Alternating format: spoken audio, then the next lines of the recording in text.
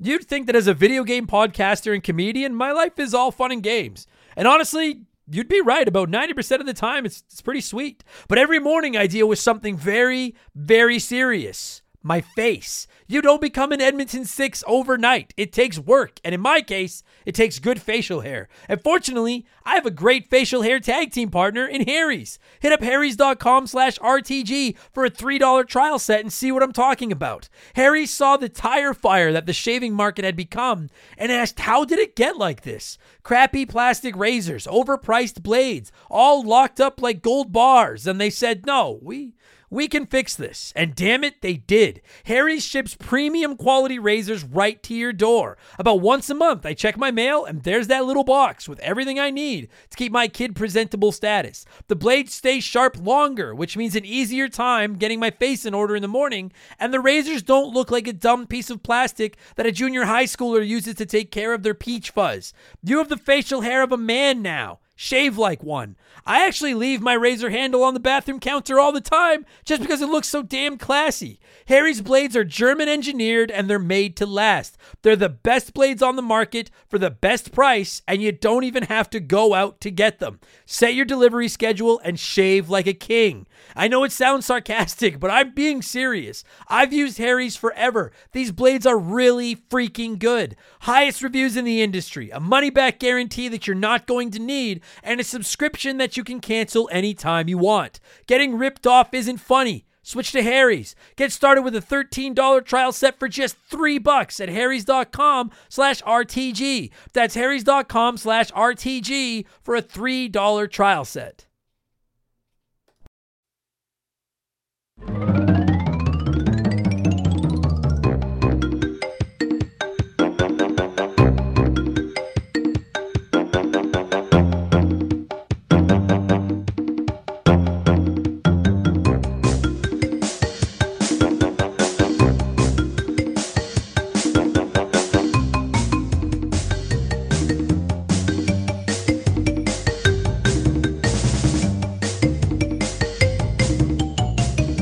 What's up, everybody? Welcome back to Remember the Game. It is my retro gaming podcast where every week a buddy of mine and I sit down and we geek out about the games we played back in the day. My name is Adam Blank. Thank you so much for listening to the show. And this week it is episode 129. And for the last episode of the fucking shit show that was 2020, we are going to talk about my main man, the underrated original face of PlayStation, Crash fucking Bandicoot. The first game. This was his debut game. And if you were in gaming in 1996, you probably remember the commercials, the hype for a little while.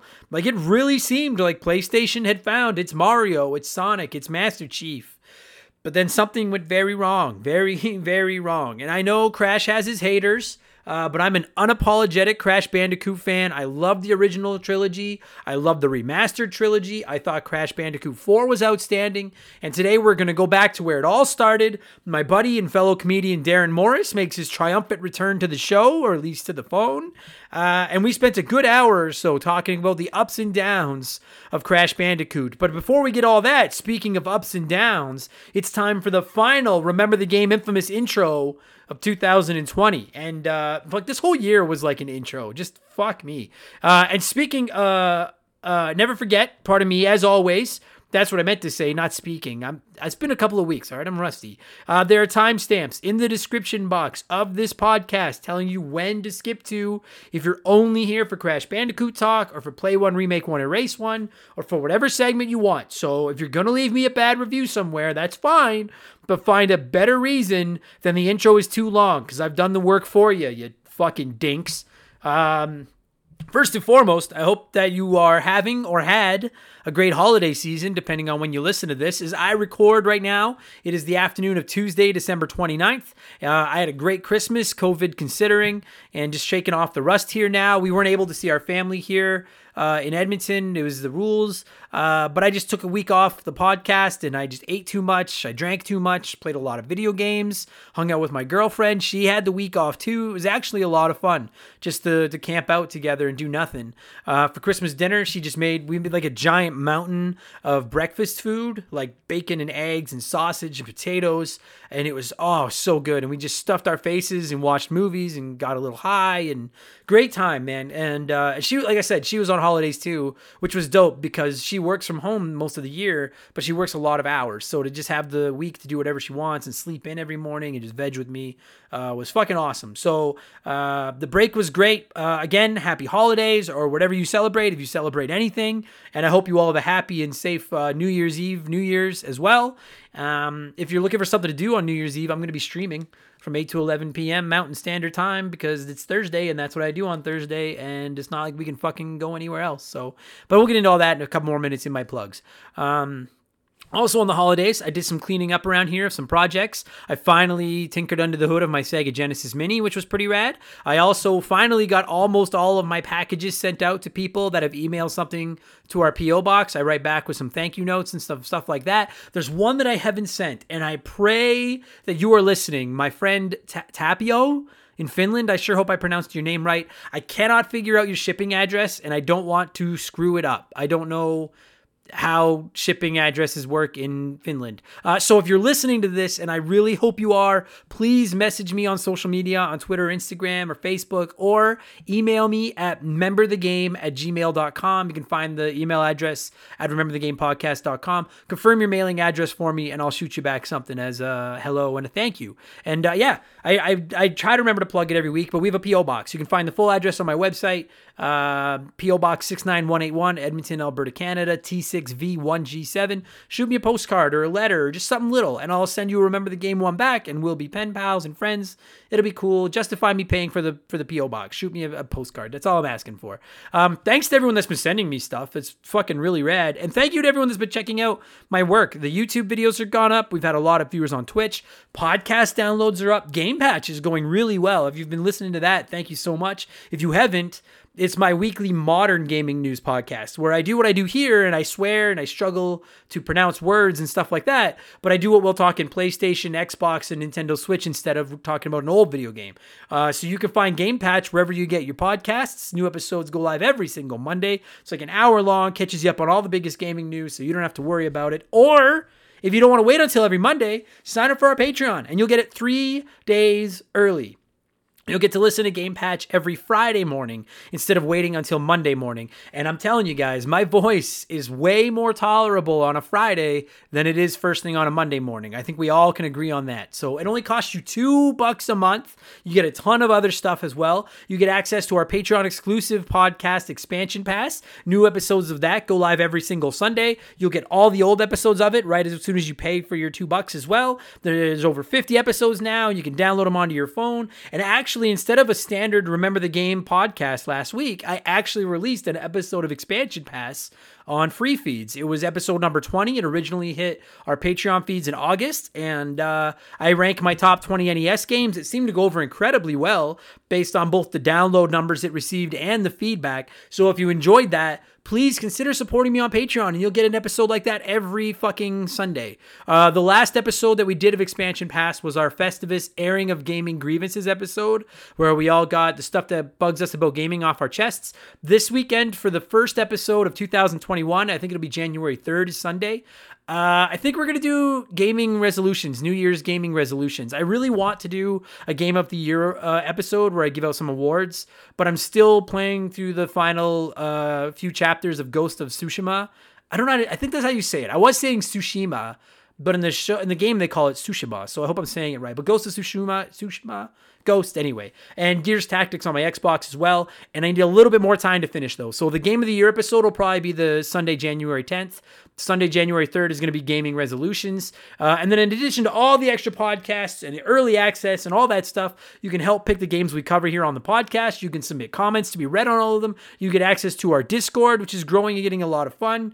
And most importantly, goddammit, you can support Remember the Game Industries. And well over 150 of you are doing that right now, including our newest Patreons, that one kid Nick, Potato Bob Guy, and Mad Shibs. Those are 3 rad names. Thank you all so much. Welcome to Remember the Game Industry. So sign up, $2, extra podcasts, vote, send in comments, all that stuff. Help keep Remember the Game Industries on the air.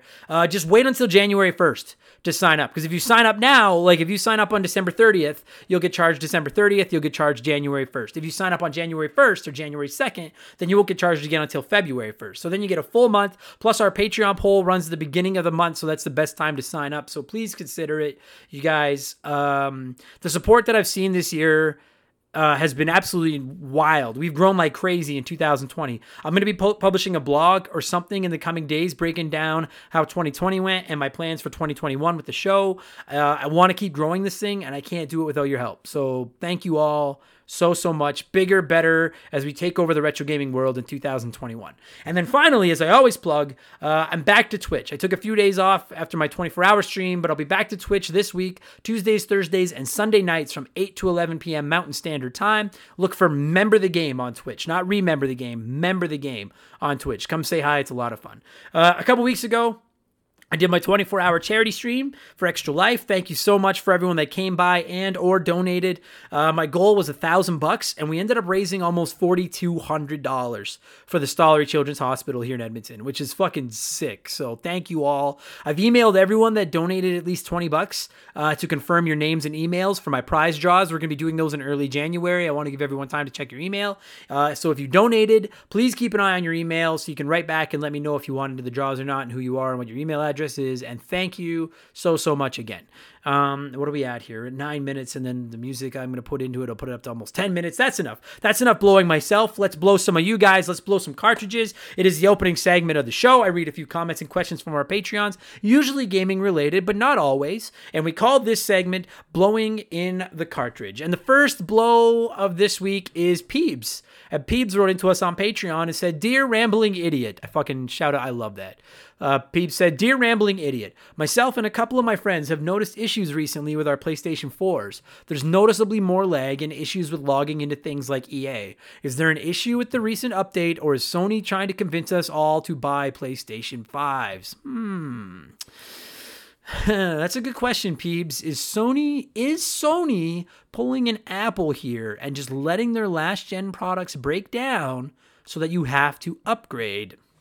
I don't know. I don't want to 100% say yes, because I would like to believe that Sony wouldn't do that. Plus, it's not like you can just go down to Walmart and buy a PlayStation 5 right now. We all know PS5 has been on the market for like a month and a half, and you still can't fucking get one anywhere. So it would make more sense for them to do something like that if they knew that there were PS5s available to everyone. That said, I don't think this is impossible either. I'm not putting on a tinfoil hat here. I guess I am, but I don't know if Sony is slowing PlayStation 4s down on purpose, but I would buy the idea that companies are not spending as much time or money or resources on servers and things like that for last-gen consoles, because eventually they are going to want you to upgrade, right? For what it's worth, I have been playing a ton of Ghost of Tsushima on my PlayStation 4. It doesn't sound right. Tsushima sounds better, but it's anyway. I've been playing a ton of that on my PS4, and it's been running great. But you mentioned the EA servers in particular.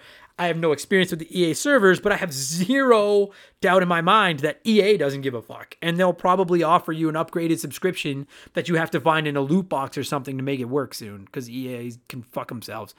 So I don't know. I don't think the PS4 is designed to stop working after a couple years like smartphones are, I think. Like, that's been proven, I think, that smartphones stop working properly after a couple years. I don't think that's the case with the PS4.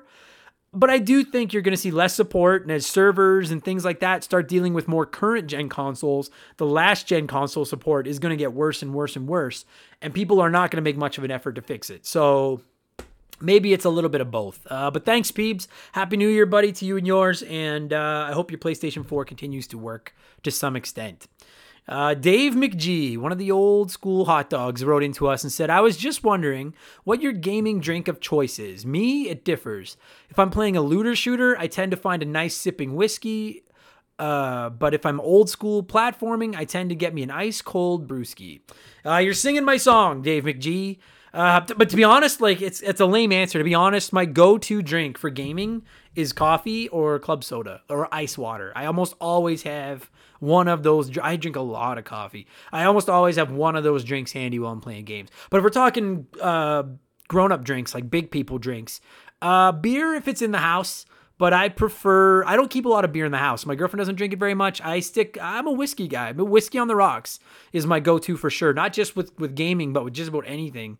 And for those of you wondering, I don't think I've got a definitive brand, but either Wiser's or Jack Daniels are probably the top of my list. Just Wiser's or Jack Daniels on the rocks. I actually prefer a puff to a drink when I'm playing games these days, but then I eat too much. So anyway, yeah, man, fuck, I could go for a whiskey right now. Anyway, Happy New Year, McG. Thank you for writing in, my man.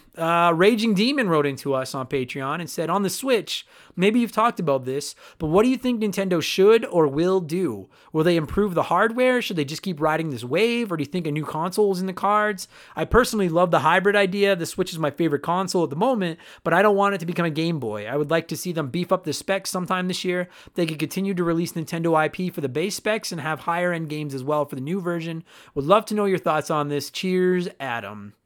That's a good question, Raging Demon. Because the thing about it is, and we've talked about this on Game Patch for quite a while, rumors have been floating around that Nintendo's going to release a Switch Pro with some beefier hardware in it in early 2021. And Nintendo actually not long ago came out and denied that. I still think it happens. Maybe not in early 2021, but before whatever their next console is, because they actually just said they're only at they consider themselves at the halfway point of the Switch's lifespan. So before we get the Super Switch or whatever their next full-out console is, I do think we'll get a Pro version of the standard Nintendo Switch. And I know some people hate that, and I know it's going to piss some people off, but that's what gaming is now, right? We got a new 3DS, the PS4 got the PS4 Pro, the Xbox One got the Xbox One X. The mid console life cycle upgrade is just part of gaming now. But at the same time, like, you guys, the Switch is selling like fucking fire after 4 years. And now it's up against the PS5 and the Xbox Series X, and it's still selling like crazy. So maybe they don't have to put all that money and marketing and everything into a more powerful console. Like, maybe they are good with just riding out what they've got for the next few years. I don't think they'll ever get away from a hybrid system. Like, I mean, the Switch Lite is different because you can't dock it, and maybe they'll release something like that, but I can't foresee them ever getting away from a console that's portable and dock and put on the TV now, because it's just proven to be such a successful concept. I think people would be livid if they released something that was just handheld, and I think people would be really, really disappointed if they released something that was just on TV again. So I think they'll stick with this forever. I gotta be honest, like, I actually thought 2020 kind of sucked for the Nintendo Switch. And I love my Switch very, very much. But there's been shades of the Wii U with it this year, with just a few big titles releasing, lots of great little indie titles and stuff. But for big AAA titles, like Animal Crossing carried 2020 for them. And I don't think they can get away with that again. They need more big AAA games. And I don't know if upgrading the console is going to get them for them, right? Like, even, let's just say they release like a Switch Pro in 2021. That's just a ridiculous upgrade. Like, they just completely revamp the power that's in the Nintendo Switch. It still isn't going to come anywhere close to the PlayStation 5 or an Xbox Series X. So it's not like they're going to get those games anyway. Do you know what I'm saying? Like, I would like to see Nintendo just keep on keeping on. Just don't worry about being the big, powerful horse. Give us something that works like they do. Give us something, except for the Joy-Cons. Give us something portable that works. And then just give us more big Nintendo games, right? I desperately want a new Mario Kart. We know Breath of the Wild 2 is coming. Pokemon Snap is coming. Bayonetta 3 is coming. Metroid Prime 4 is coming. Until it stops working, just keep going. If it's not broken, don't fix it. Fix your fucking Joy-Cons and the eShop. That's it. Like, I love my Nintendo Switch. If they release a Switch Pro, I'll certainly upgrade. But if they don't, I'm totally cool with what my launch Switch is capable of, as long as you keep giving me games to play on it. So that's a great question, Demon. Thank you for writing in. Happy New Year. And then finally, actually on the topic of Nintendo games and the Nintendo Switch, it's letter time. It's letter time. And John Quack wrote it. Quack. There's my puberty thing. Hang on a minute here. I'm out of shape. I'm out of throat shape. Take that soundbite and do with it as you will. John Quack wrote into us on Patreon and said, I'm just wanting your take on Nintendo's game pricing. I picked up a Switch for the family for Christmas, and I have a hard time bringing myself to pay $80 for a game that's been on the market for 2+ years. I'm looking at you, Smash Brothers. Would it not make more sense to have more people enjoy your games, especially 2 years later? For the sake of math, let's say that they sell 100 copies at $80. That's $8,000. You could also cut the price to $40 and sell 200 plus copies and make the same money. Maybe I'm off base here, but I wish they'd follow the pricing model of their competition a bit. I understand that they still sell like gangbusters with their model, but as a consumer, it's difficult to get behind. So now, a few people weighed in on this on Patreon, where John posted it. A few people replied in the comments. I actually ran polls on Twitter and Instagram asking people about this too. Like, do you think Nintendo should be dropping the price of their older games? And the answers were about 60-40, 65-35 in favor of, yeah, they should support them. Here's the thing. I think you answered your own question, John. Like near the end of your comment, you said, quote, I understand that they still sell like gangbusters, end quote. That's why they're not going to drop their prices. That's why they don't drop their prices, right? If you had something, and this isn't just John, this is anybody. If you had a product, something you created that people were buying for $80 a pop, Canadian, that's what games are worth here. If you had something that people were buying for $80 a pop and it was selling like crazy, would you drop the price to $40? Like, of course you wouldn't, right? If no one was buying it, then that would be different. But if everyone's buying it and they're selling like crazy, and I'm going to get into the proof in the pudding in a minute that they are selling like crazy, there's just no reason to discount it. Of course you wouldn't. And I get that people don't like it. I completely understand it. But it's business. You know, part of me wishes that the games were cheaper too. I buy almost every big Nintendo game that comes out.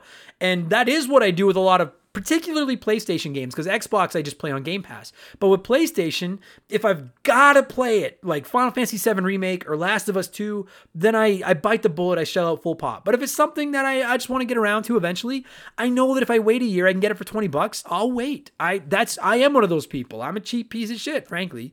And I would love to be able to do that with Nintendo. But I also like and somewhat respect the fact that it's not an option. And there's a couple reasons for that. A, the games I buy for my Nintendo Switch keep their value.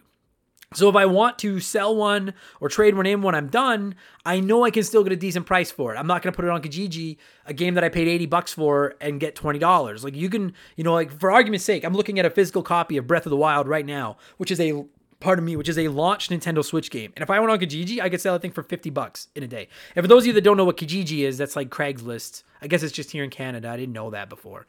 So that's one thing, is they hold their value. So if you ever want to sell it, you still have something that's worth some money. And I like that. Number two, Nintendo knows that their games are worth something. And I truly respect that. As a comedian, I could undercut myself as a comic and take cheaper prices to get more bookings. But I'm like, no, I know what my act is worth. Pay me what I'm worth, or you don't get to see my act. And I know it's a stupid comparison, but I respect the fact that Nintendo kind of feels like that, I don't fault other developers like Naughty Dog for selling Uncharted 4 for $10 years after it came out. I have no problem with that. But I respect that a company like Nintendo is like, no, Mario Kart 8, Breath of the Wild, Mario Odyssey, Smash Brothers are high quality titles. We're the only place you can get them, and we think that the price should reflect that. And I can respect that concept, right? And the thing about it is like Mario Kart 8, which is a port of a Wii U game, so that game's like 6-7 years old now, sold more physical copies in 2020 than it did in 2019, and it's still full price. So people are clearly going to pay full pop, right? They actually just released Amazon, the United States, Amazon US's top 10 selling games for the year. I just posted it on all my social media. I get into it more on Game Patch this week, but 8 of the 10 best-selling games at Amazon in the United States this year were Nintendo Switch exclusives. 8 of the top 10. And those games included Mario Kart, Super Smash Bros., and Breath of the Wild, which are all several years old. So I understand it bugs some of you. Like I said, I'm a consumer too. I'm a cheap piece of shit. I would love to pay less. But honestly, I respect that Nintendo knows what they're worth. And based on the fact that 8 or 9 of the top 20 selling games every month are Nintendo Switch games, people are willing to pay full price for these. So, and I can sit here and argue that these games are worth full price, which frankly, I think they are. You guys know I'm a Nintendo homer. I'm also quick to criticize them when necessary, but I'm a Nintendo homer. I do think those games are worth full price. That said, I very rarely hesitate to plunk down my money for a Nintendo game for that reason. I know I'm going to get a quality product that works as advertised. You're not going to get a Cyberpunk 2077 from Nintendo. Do you know what I'm saying? Like yeah, that's really all it comes down to, right? I'm not going to say the reason they don't get discounted is because they're quality games. There are tons of quality games that you can get for again, Uncharted 4, great game. You can get it for like $10. They don't get discounted because people keep buying them. That's the proof that's in the pudding. It's the cut and dry answer. If 2 years after Breath of the Wild came out, no one was buying it anymore, they probably would have discounted it. But it's still showing up on best-selling game lists every month after almost 4 years since it came out. So why sell your product for $20 when people will pay you $80? Maybe it's not a popular take. I understand that, but that's the long and short of it. When they go on sale, get on it and buy them or buy them used. Those are your options, right? And remember when I said that when you resell it, you can get $50 for that game instead of $10. So buy one used, finish it, then flip it for what you paid for it. You probably can because those games hold your value. Anyway, so that's what I think about that. Happy New Year, John, to you and your family. Thank you for writing in. That is all the blowing this week, you guys. This is going to be a long intro. Let's get into our Smash Hit segment. Play one, remake one, erase one.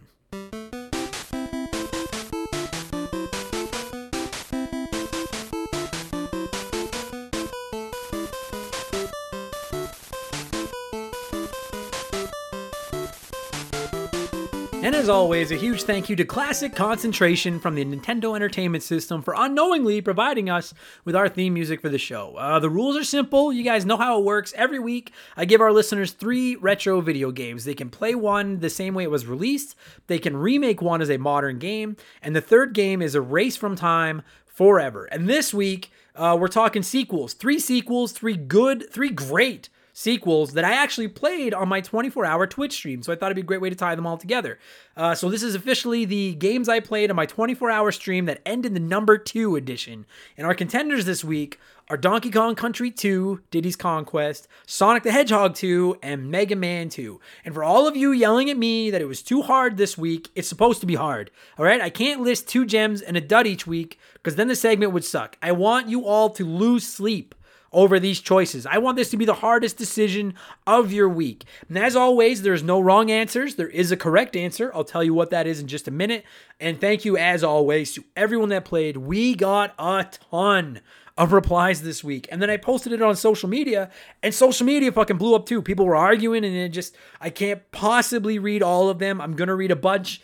This could be a little bit of a long one. Get comfy. I think some weeks it's very hard to come up with the 3 games. This one, I think I nailed it because this one was fucking tough and very different answers from people. So let's get going. Our first contestant this week is KMR Live, who said, "See, this isn't even fair. Now you're just being a dick." And that was their answer. So what a great start. I would love to see someone walk off the set of like Wheel of Fortune or something, and as they're walking away, just say to Pat Sajak, like, "This isn't fair. You're a dick." I fucking pay to see that. You don't get the home version, KMR. You lose, but good answer. Michael Mathis wrote into us and said, "Keep Mega Man 2 the way it is. It's fun with an amazing soundtrack. Remake Donkey Kong Country 2 because the graphics could be cleaned up a little. The controls could be a bit tighter as well. And then erase Sonic 2. We've seen a bunch of Sonic games since, and they all seem kind of I wouldn't lose any sleep pulling the switch on Sonic." So as you're about to see, guys, Sonic is the black sheep this week. I don't know if a black sheep is the term. He's the polarizing figure of the game this week. I really thought that I didn't know what I expected. I guess I thought more people would write him off. Some people really stuck up for the blue ball and his stupid freak fox friend. Others were like, fuck Sonic. He seems to be the controversial one here. And for the record, I also struggled to pick my order this week. I know I shit on Sega sometimes, but I like Sonic. The rules state, however, that you have to erase something. So well played, Mathis. Well played. Trevor Hillier wrote into us and said, "Play Mega Man 2 because it's perfect as is. As much as I love to see it in Mega Man 11 graphics, it doesn't need it. Remake Donkey Kong Country 2 into a Tropical Freeze looking game because that would look and play amazing. Erase Sonic 2 because I was never a Sega kid and I have no nostalgia for it, even though I do enjoy it now, thanks to the Genesis collection." I gotta say, Trevor, I did not think about making Donkey Kong Country 2 look like Tropical Freeze. which I'm fucking telling you guys is one of the most underrated platformers of the last decade. Donkey Kong Country Tropical Freeze is fantastic. And if you're like, it's too hard, get good. That's how the kids do it, right? That's what you all fucking do to me on Twitch. Get good. So, yeah. I would also love to see Mega Man 2 and Mega Man 11 graphics. Fucking A, Trevor. Good job. What else do we got here? Let me see. Gary C. wrote into us and said, come on, this is ridiculous. I cannot erase any of these 3 games, and there's no point in remaking them either. You could argue all 3 have been remade, reimagined already with Sonic Mania, Donkey Kong Country Returns, Mega Man Wily Wars. So I'm going to play all of them exactly as they are. Damn the rules. You're a long-time hot dog around these parts, Gary, but to spit on the sacred parchment of the Play 1, Remake 1, Erase 1 rules is a felony at Remember the Game industry, so you're fucking banned. Fucking banned, Gary. Vincent L. wrote in, short, sweet, and to the point. Play Sonic 2, it's perfect as it is. Remake Donkey Kong Country 2, I wouldn't mind an updated version. Erase Mega Man 2, there are other good Mega Man games out there. And here's the thing, and Vincent nails this. This is always going to be the divisive thing about putting a Mega Man game on Play 1, Remake 1, Erase 1. There's fucking 10 more. If you take one of the original 11, there's 10 more games. You're banned, Vincent, for erasing Mega Man. That's a sin in my house. But the logic behind it is sound enough. There's always going to be another Mega Man game, so I can get that. Brian Ransom wrote in and said, Adam, don't automatically erase Sonic because it's an old feud, but here's my take. Play Sonic 2. As much as I love Sonic and love to see this game get remade, I want to see Sega keep it as it is with several bad titles in the Sonic franchise. It makes me nervous that they'll do something to butcher it. I like that. Remake Mega Man 2. I think more enhanced graphics and a Final Fantasy VII style of combat to enhance the platforming aspect and boss battles would make this amazing. And then erase Donkey Kong Country 2. I never played any Donkey Kong games, so I don't really have any special connection to the franchise. Now, what made me smile about Brian's answer is don't remake Sonic because you fucked up a bunch of his games and you'll fuck this one up too. I love that. I love that take. I don't think anyone's ever said don't remake this game because you'll just fuck it up. I like that. Ryan Bayshore wrote in, play Mega Man 2, remake Donkey Kong, erase Sonic. Mega Man 2 is my second favorite of the series, and I still think it's one of the most important entries in one of my personal favorite series. Donkey Kong Country 2 is an awesome game, introduced lots of cool stuff like tag team attacks and Dixie's hair. It'd be sick in an HD remake. Sonic 2... Girl, I love you, Sonic, but this is just not it. Boo. Stick to Mania and Sonic 3 and Knuckles. I actually would love to see the entire Donkey Kong Country trilogy get remastered with cleaned up graphics, Ryan. I can get on board with that. I love those games. Charlie also said, Charlie M wrote in and said, my remake would go to Donkey Kong because all those games should get the Tropical Freeze treatment. Play Sonic. All the 3D Sonics and Sonic Mania prove that this series is best in 2D or 2.5D. And I lost my spot in my notes here, which means I have to sacrifice Mega Man. But hear me out. Mega Man still exists as a franchise, even if this particular version doesn't exist, so it lives on in different forms. But Sonic 2 needs to exist because it's the best Sonic, and it needs to be there as competition to Nintendo. It saved Sega. Nintendo might not exist or exist in a crappier state if not for Sonic 2. Yeah, Sony came later, but imagine if it took that long for Nintendo to have competition. You know what?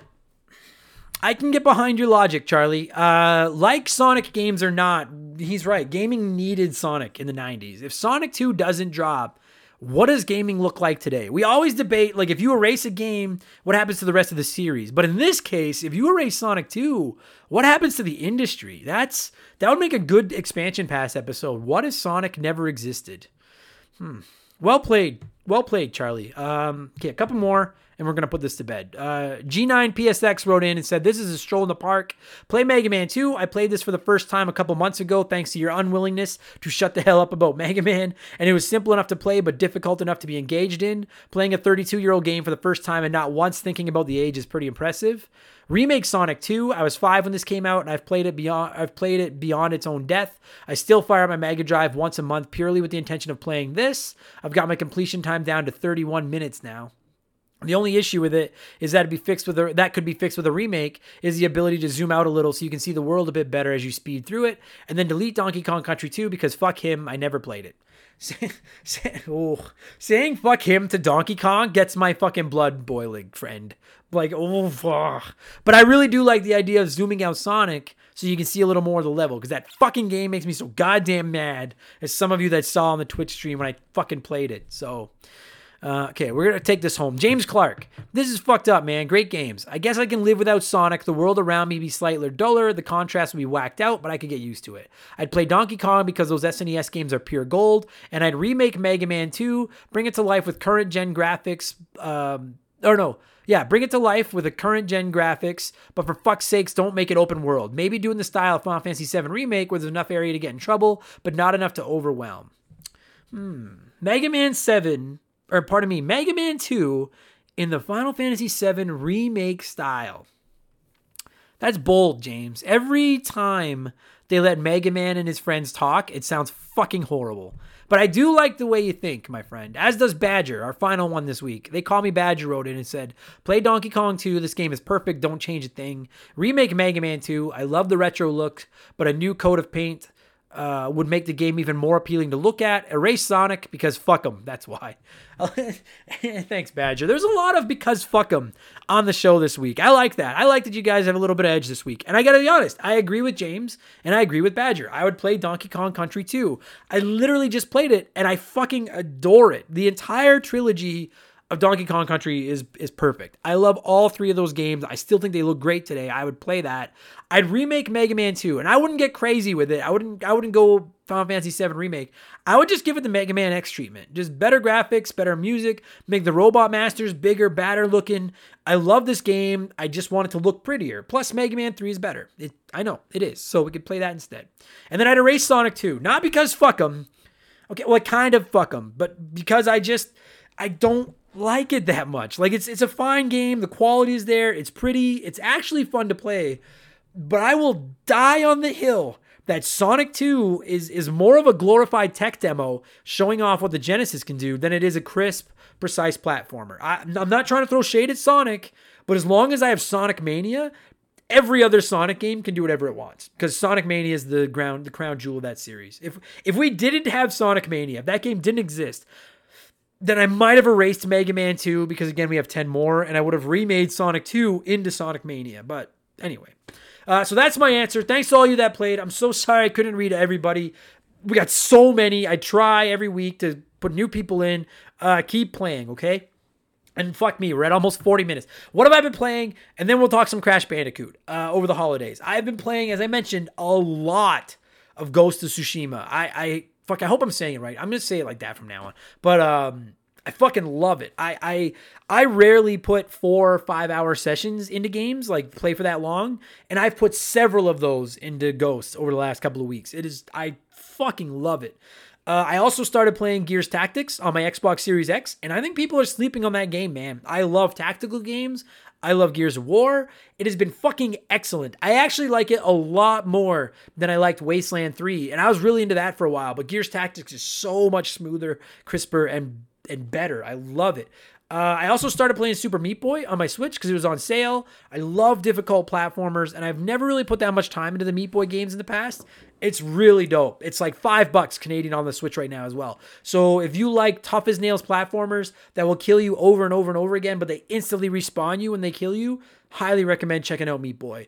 And then I'm still plugging away at Tetris Effect Connected on my Xbox because I want 100% it, and it's fucking excellent. And that's basically what I've been playing over the last week and a half. And that's a long enough intro. Let's get into Crash Bandicoot talk. I like to give you nerds a chance to share some of your thoughts on the games before I indulge myself and I ramble for a while. Staro Probin, fuck, I know I don't see your goddamn name right, wrote in and said, loved this game. It was fun, colorful, very challenging. I never did get to finish it. Nailed it, Staro. I also just, there's something about the colors and how bright and vibrant the Crash Bandicoot games are that always gets my attention. And it is also pretty damn hard, which is how I like it. Again, do it whatever you want with that quote. So Yamcha wrote in and said, I love this game. It was one of the first 3D platformers I remember playing as a kid. I love the enemies and how quirky they are, the death animations, collecting all the fruit, smashing boxes. It has a banging soundtrack. PlayStation's face character for the longest time. Crash Bandicoot is a classic forever in my eyes. Fucking A. I agree with you, Yamcha. I think there's an interesting debate to be had about who the face of PlayStation is these days, no doubt. For a while, it was Crash Bandicoot. Like it or not, it was. We talk about that on the show here in a minute. Makeshift Money wrote in and said, call me a traditionalist, but compared to Mario and Sonic, Crash just comes off as an obnoxious excuse of a mascot. And don't worry, I'm choking on my own irony here. I mean, you certainly can't. Here's the thing is, like, I love Crash, but you can't argue that Crash is not a Sonic or a Mario. As much as I like him, I kind of agree that he felt a little forced back in the day. Someone called him the Poochie of gaming mascots. And my apologies, I can't remember who said that. And I kind of agree. I think his games are underrated. But yeah, he tried a little too hard in the 90s. I can get on board with that. And then my boy Todd wrote in and said, dude, this was the first game I bought with my own money and my first game on the PS1 that wasn't a demo disc. I feel like it still holds up today. I still play it regularly. Not sure if this used to happen elsewhere, but PS1 games used to go platinum here in Oz if they were bestsellers. And this was the first with a silver color. With a silver cover. Nothing but good feels. You know what? Yeah, Todd, we had something like that here in North America with like bestsellers on the PlayStation, but we didn't get silver. They got like bright green. Do you guys remember that? Like where it says PlayStation on the side of the front manual cover, it would be green instead of black. It was like a greatest hits thing. Yeah. Fuck yeah. Oh man, that just gave me some nostalgia. But I agree with you, Todd. I think that Crash Bandicoot is still playable today. We're going to talk about that right now. Let's cue up that music. My buddy and fellow comedian Darren and I had a very long chat about Crash Bandicoot a few weeks ago, and I'm going to let y'all listen into it right now as we talk about the very first Crash Bandicoot game, which originally released in North America on the original PlayStation on September 9th, 1996. Let's go. This show is sponsored by BetterHelp. Podcasting's a weird job because I talk to you nerds all the time. Every day, I tell you all about my life, the good and the bad. The ugly, I kind of keep that offline. And it's not that I don't want to talk about it. I'd love to talk about it. I just need to pick and choose who I talk to. We all have stuff that just lives in our minds, rent-free, 24/7. Talking about them can really help because the longer you keep something bottled up, the more likely it is to blow. You've heard me say it before, and you're going to keep hearing me say it. Therapy is the way. Therapists can be that ear to bend when you really need to get something off your chest and don't know who to talk to. And BetterHelp is a great way to go about it. I don't BS you guys. I don't say I've used something if I've never used it. I've personally talked to a BetterHelp therapist about the stuff going on in my personal life, and I genuinely found it helpful. To have someone to talk to that doesn't have any skin in the game, that can just listen and try to help me come up with a roadmap to get through the tough times, it's just invaluable. It has seriously really helped me. I've talked to my therapist through video, and you can do it that way, or you can do it over the phone, or even just over chat. And they give you as many schedule options as possible so you can work a session in around your life. It's licensed therapy, as convenient as it gets. Get it off your chest with BetterHelp. Visit betterhelp.com/rememberthegame today to get 10% off your first month. That's BetterHelp, HELP.com/rememberthegame.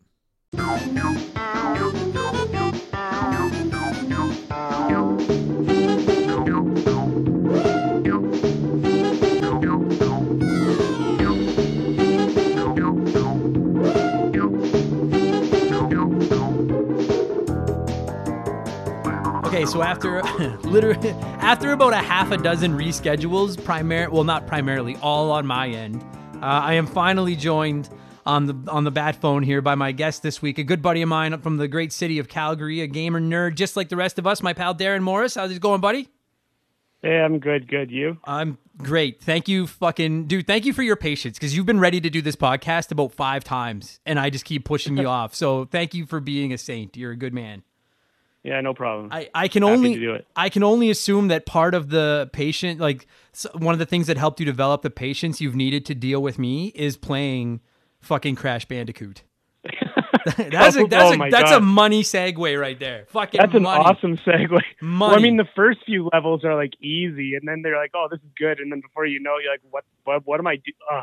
Yeah, no, it's yeah, I know exactly. That's an awesome segue, and I shouldn't have said anything. I wrecked it. No, it's okay. Dude, I wreck all of them because when I land a good one, I point it out instead of just like being the cool guy and walking away. I'm like, "Do you guys see what I did there? I fucking segued that." But no, yeah, you're right. Remember that time I said that? Yeah. Dude, this like So we are talking the original Crash Bandicoot. I'm not going to BS you guys. There's certainly an above average chance that we bleed into the other Crash Bandicoot games. When we covered Crash 3 about a year ago on the show, I'm sure we bled into the first two. They all to this moment, Darren, if you showed me like a level and you were like, what game, which of the trilogy is this level from? I probably couldn't tell you. Like, they're very similar video games. Especially with the first two. Yes. Yeah, the third one, when they kind of get into time travel and all the weird stuff or whatever it is, then it gets a little different. But you're right. The first two games are, like, I don't mean to disrespect them because I love these games, but, like, it almost, like, Mario 1 and Mario 2 stand out, Sonic 1 and Sonic 2 stand out, Crash 1 and Crash 2, it almost feels like they just took that tracing paper and put it on top of the first game and then just drew it a little better and released it again. Like, well, if it's not broke, why fix it? You know, great. Look what happens when they got a little bit creative with the PS2 and Xbox versions of the game. I gotta say, like, I have not, like, the only Crash Bandicoot games I've played are the original trilogy, the remasters of the original trilogy, and now the new one. I haven't played any of the other ones, but, like, I've never seen a good thing said about those games. Oh, the like 360 PS2 ones, and stuff like that. Yeah. Have you played them? Not great. I played the Twin Sanity one, and I played the Mind Over Mutant, and it was almost more like the open world kind of like Mario 64 garbage one that I don't like. Fuck. Like, it's kind of like, whereas what I like about like the first 2, 3, or I guess like 1, 2, and 3, and even like the fourth one they just released, what I like about those is like, it kind of has like, it's structured, it's 3D, but it's not. And the other ones, it's just, they're all over the place and it's a mess. Yeah. So, okay. So that's a great thing to start on this with. Cause like, I know that there are people out there that are not Crash Bandicoot fans. I found that out the hard way when I tried streaming the new Crash game, and half the people that came by the stream yelled at me for playing Crash. I was like, I had no idea he was as polarizing in the gaming community as he is. I'm just going to state for the record, even though I've said it many, many times, like, I'm a pretty big fan. Like, I love his good platforming games. And what I love the most, I think, of everything about them is what you just said, Darren, is like, they're I don't know what the technical term is, but it's like they're 2.5D. Like, they're 3D, but they're not. There's no controlling the camera. None of that garbage, or very, very little control. I guess in the new one you control it to touch. But for the most part, like, that camera's always either right behind you or you're doing this side-scrolling thing. But it feels like you're moving, even coming towards you. Yeah. Yeah. Like, they pretty much, they decide what the perspective of the camera is going to be, and you just go with it. Like, it's, but it makes those levels like feel that much more different when it's like, oh, I'm on a side-scrolling here. Oh, I'm now moving up into the distance, or I'm being chased by a dinosaur or whatever. Like, they're all kind of, they make each level a little bit more unique, but they give you that sense that it's a more advanced game than it might actually be. Yeah, I think, like, it's not to shit on Crash, but like, I do feel like there's a little bit of smoke and mirrors with these games where they make you think you're playing a more advanced game than you are. But like, because I just played Sonic Adventure about a month ago for the first time, the Dreamcast game. And fuck me, I've already yelled about that fucking game. But playing like the Crash games, like, I've just finished playing the new one, and I'm like, dude, this camera, like, the way that these levels are designed, to me, this would make a great Sonic game. Like the way that you're kind of like, you know how every single level in Crash, you kind of have walls on both sides of you and you can't really get off of them. Do you know what I mean? Like, you're running away from the camera for most of the time. It's funny you mentioned the Sonic thing, because I was actually going to talk about one of the things I wrote down for like the notes of what I wanted to mention was like, there's very few games that like this. When did this debut? Like 1996 or something like that? 96. Yeah. Yeah. So it's like, since 96, there's been very few games that have actually even followed this type of like platform camera kind of thing. But one of the ones I did mention is like some of the versions of like the 3D Sonic games sort of do. Yeah. Like, when you think about like the Sonic Generations, like 3D version, where you're like, it's similar in that you're either running away or it's coming towards you, or like that kind of thing. So the only games I could really come up with that are like actually similar with the wall, where it's like 3D, but you're very much structured in where you can and can't go, is the only ones I could come up with were like Sonic, and maybe like, I don't know if you ever played the Knack games for the PS4. No, I didn't. But it's like the only ones I can really think of where it's like that kind of like perspective with the camera. Like, I'm surprised more video game creators haven't like utilized this thing that Crash Bandicoot does. Because I know we talked about Spyro before, but Spyro is more like the open world ish kind of 3D thing where you have a lot more freedom of where you go, where this one's you can pretty much go forward or backwards. Yeah. And I love it because like I've never hidden the fact that like I'm not the world's biggest 3D platforming fan. I've come around on them. Like I recently replayed Mario 64 and I don't hate it as much as I used to. But I just prefer my platformers in 2D. That's just who I like. That's all my favorite platformers are 2D platformers. And the way that Crash does this, like there's the odd moment, and we'll get into that, where I feel like that computer or that camera kind of fucks me over and stuff like that. But for the most part, like I agree with you. I'm floored that more people didn't copy this model. Like when Mario 64 came out, that was the blueprint for a platformer moving forward. You know what I mean? Like until we went back to just basic side-scrolling 2D platformers, everyone was trying to emulate Mario 64. And what came out first? Was it this or Mario 64? Someone's yelling at us right now because we don't know. I want to say Crash might have. I don't know. I might be wrong. They'd be very close because Crash came out, I'm just looking here, September 1996. And I know Mario 64 was right around then too. But even if that's the case, like because it came out close to when Mario 64 came out, June 23rd, 1996 was Mario 64. So like 2 months. Oh, so they're both already they were already well in production of what they were going to do. Yeah, they weren't. Yeah. So one wasn't influenced by the other. Not at all. But what's crazy is that like so this first one comes out, and when they decide to make the sequel, I honestly, like, I'm talking out of my ass. I don't know if it was like they didn't have the money to completely revamp the entire engine. I don't know if the powers that be at Naughty Dog or whoever or Sony or whoever were like, yo, we need another one of these, fucking make that again or what. But like, I actually tip my hat to them for not throwing away the design they came up with and switching to like a more Mario 64 Banjo-Kazooie style engine, because they could have. And I think people would have understood. I don't know if it would have worked or not, but people would have been like, yeah, of course they did that. That's like the model now. But they stuck with their model. And I agree with you, dude. Like I've played very few games that are this kind of on the rails, almost 3D. And like, I fucking love it. And firing up the new one, Crash 4, and playing it, which you said you've played it too, eh? The new one? Yeah. I love it. Yeah. Me too. Good. It's fucking, it's just like this, but better. And I'm like, I love that fucking, I really admire that fucking camera style. Like it's so much fun to play. I love when you're running away from the camera, like most of the game. I really enjoy it when it kind of, and it does it so smoothly where it kind of naturally transitions into a side-scrolling platformer, and then you're just going like left to right or right to left or whatever, and they find ways to do it that are so smooth. You know, in the original games, like there was more of like when they would take you off to a bonus level or whatever. But they or the whole level is the one way as it is. Like, the whole level is either a side scroller or it's and they both play equally well in my opinion. Like I think maybe the side scrolling works a little better, but that might just be my personal preference of side scrolling.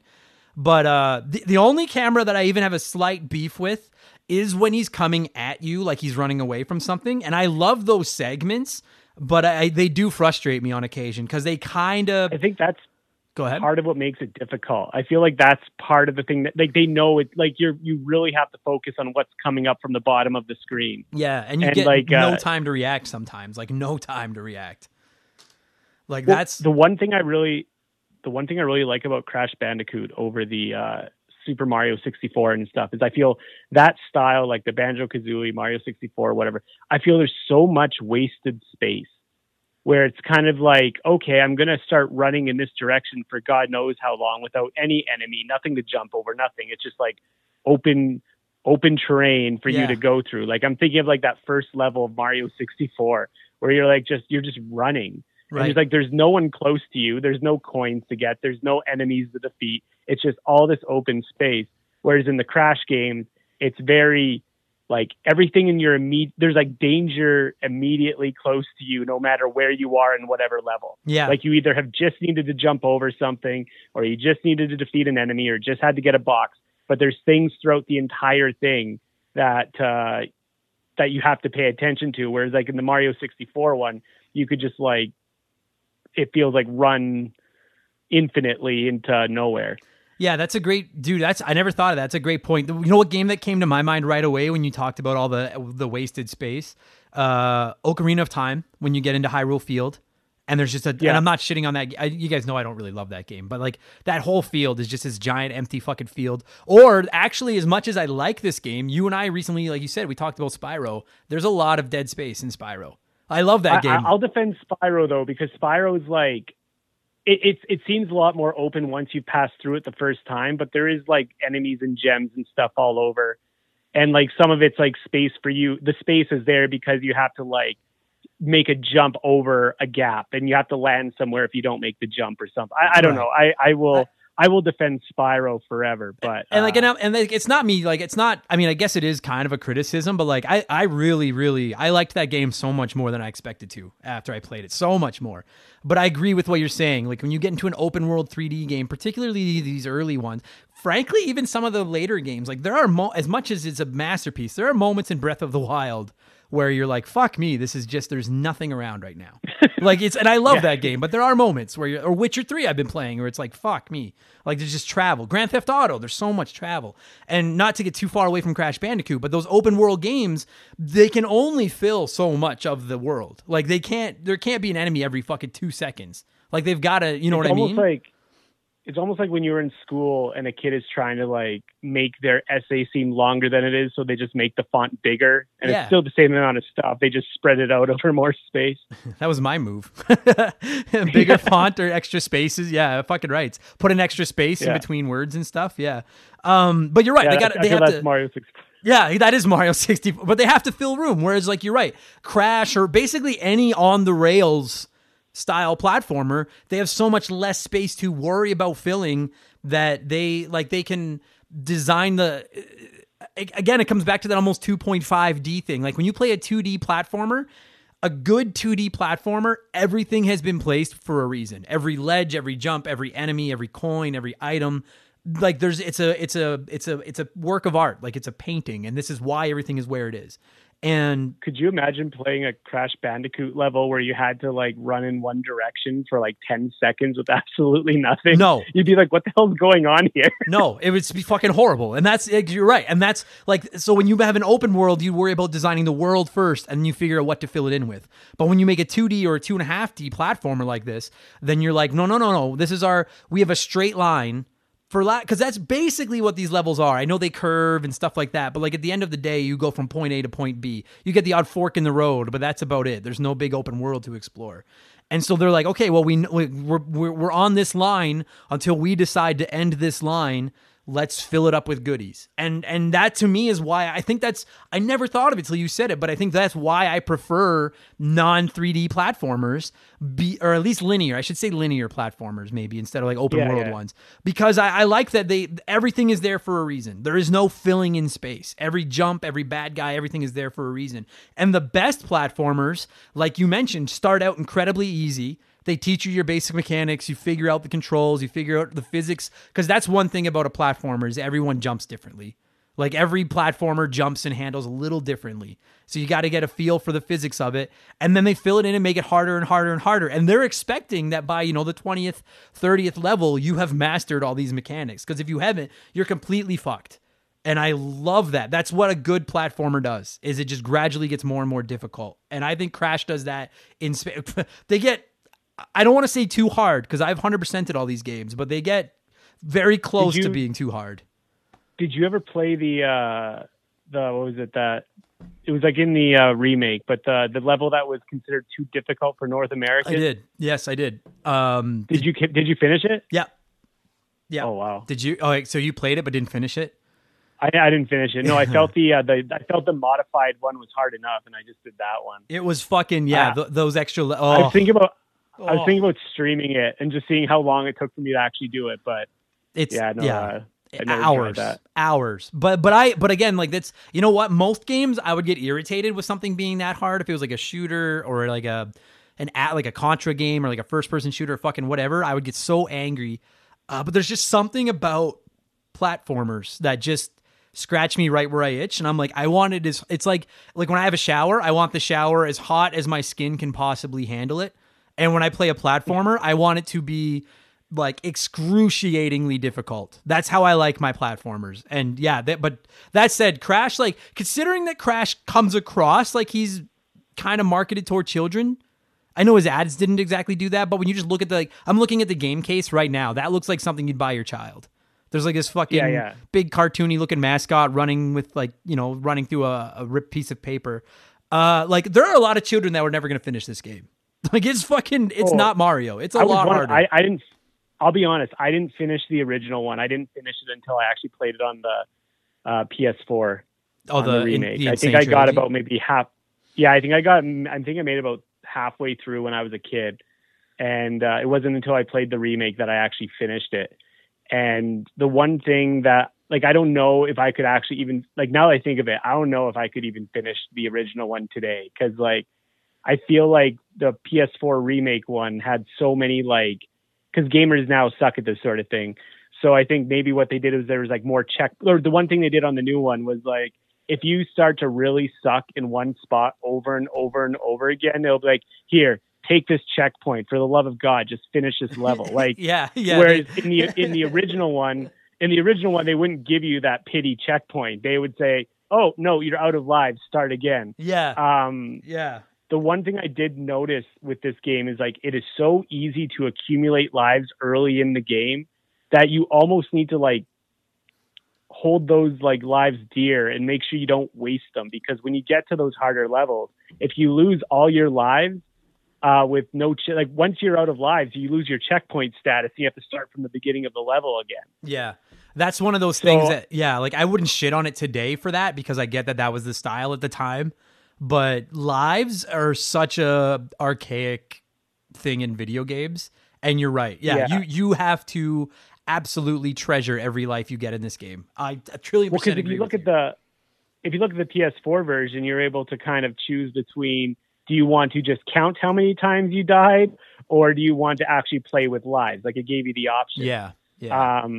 But like I was just thinking about like playing through this for the early on, and it would be like if you're out, like I'd start going and playing some of those early levels over and over again just to try to accumulate lives before trying to tackle a really difficult level. So I'd make sure I'm going into that difficult level with like 40 lives. Yeah. Because you lose all that progress after the checkpoints if you run out. Well, and I feel like these games are almost designed to give you lives on purpose. Cause like it's the same style as like Mario, where, if you get 100 coins, you get an extra life. And this one, if you get 100, I think it's Wampa fruits? Wampa fruit, yeah. If you get 100 Wampas, then you get an extra life. But the difference between this and Mario is that like to really beat Crash Bandicoot, you need to get every box in every level. And every box... What's that? Did you 100% every single box? I swear to God, yeah. Not on the new one. Crash 4? Fuck that. No. But the original trilogy, yeah, I still have my save file. I 100%ed all 3 of those games. Actually, wow. Yeah, it was a lot of time. You have to screenshot that. Yeah, you have to screenshot that. A lot of time. Like I sold it, and I wish I hadn't sold it. This is okay. We're not going to get into this debate. We're talking Crash, but this is one of the reasons I like digital games, because I sell because Darren and I have had this debate off the podcast 100 times, and I like both. But one of the reasons I really like digital is because I have a horrible tendency of like, I 100% a game, and I'm like, I'll never play this again. I've 100%ed it. I'll sell it. Like, I'll put it towards something else. I do it, and then this is a perfect example of like, I wish I fucking still had this game, because I would play them again, because I just really love Crash. You shouldn't be apologetic for being frugal with money. I understand selling something. But I regret it. That's my problem. Is I wish I hadn't. But yes. Anyway, but like, yeah. So what I was gonna say is like. Yeah, like I'm and like even on the new one, for the first 10 or 15 hours I was playing it, I was after everything, and then I was like, okay, I need to play other stuff. There's fucking 80 hours of game here if you want to try to 100% this thing. But traditionally in Crash, you go through each level and there's X amount of crates, like 50 crates, 100 crates, whatever. And to 100% the level, you've got to get every crate. And every crate, not every crate, but 99% of the crates have at least one Wampa fruit in them. So if you're going on a completionist run, like you mentioned, dude, especially in those early levels where they're not that hard to 100%, you're racking up lives. Because it's not like Mario, you don't have to go collect coins to beat the levels. But in Crash, to really beat the levels, you got to get all these boxes, and every box is bringing you closer to extra lives. So it's incredibly easy to stockpile them, which by the end of the game is a fucking godsend, like you said. I also feel like it kind of relies, and I feel like a lot of old games do this. I don't necessarily think this is a good thing, but I almost feel like the difficulty in it part of it is like to make the game longer. Do you know what I mean? Like it's an artificial way to lengthen the overall time you're going to take to beat the game. Because like you could just run through this game if you're good and probably beat it in 3 or 4 hours, I think. Like I don't know what the world record is, but like it's 32 levels. It's not a long game if you don't worry about getting everything. But when you're constantly dying and dying and dying, that's tacking more and more time onto your game, which again, I don't know how you feel about it. I don't particularly like that idea. I don't know if they do that on purpose or not. I can't decide. Like, I don't know if that was a conscious decision by them to make the game longer, or if they just were like, we just want to make a hard video game. I can't decide if that was what they were doing or not. I found those last few levels were just impossible.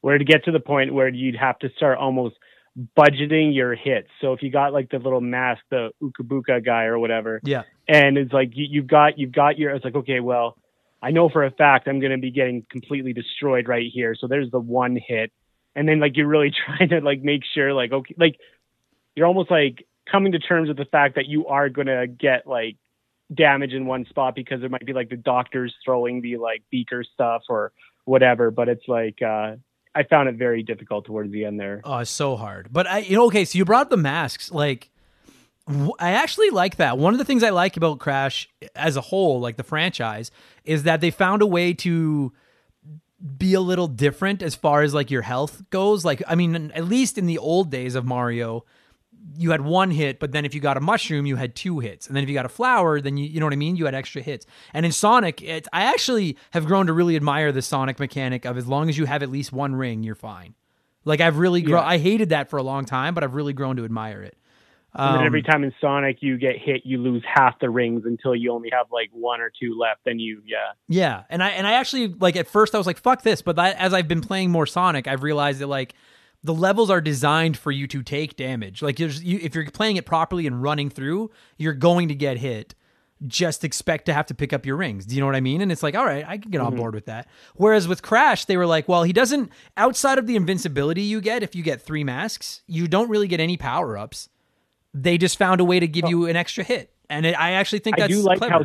I do like how simple it is. Me too. I like it better without a bunch of like I love Mario power-ups, but I actually like Crash better without all the power-ups. Like I'm glad that simple. Like all you're pretty much doing is jumping and spinning, and that's it. Yeah, and I really like that. Like in the new game, you get those different masks that kind of give you different powers, and I don't hate that mechanic. But that is one of my favorite things about Crash is the simplicity. Like you can jump, you can spin, and you can do that belly flop thing, and that's really all you can do. And it's like, and so there's never a point where you're like, oh fuck, I needed a flower to get that, and I don't have a flower, so I can't get that item anymore. Do you know what I mean? Like everything in the game you can get just based on skill. Which I think is fucking awesome. I love that mechanic so much. Plus the mask, I love that little like ooga booga, that noise that he makes when you pick him up. I think his name's like Aku. I know I just always referred, like my sister and I would play as growing up, and always be like, we just refer him as the ooga booga guy. Yeah. And it wasn't like nothing official with the names, but yeah. It's did you ever? Oh, never mind. That's get it. I was going to say the Crash Team Racing, but never mind. No, I haven't played. I gotta play Crash Team Racing. Like I love Crash. I love Mario Kart. It feels like a match made in heaven. I just have never gotten around to playing it. But I would like to. This is still Crash related. One of my favorite. Did you ever get into like the Uncharted 4? Yep.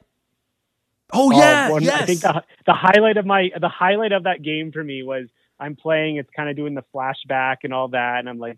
Man, it's like, oh, what are you doing? Playing this stupid little game there, and it's actually a level from Crash Bandicoot. Yeah, he sits down and plays it. Yeah, and like it's like an unlockable trophy if you go through the level without taking a hit or something, or getting 100% of the Wumpa fruit. It's like a unlockable trophy for Uncharted. Like that is probably one of my highlights of that entire game, and it's a Crash Bandicoot.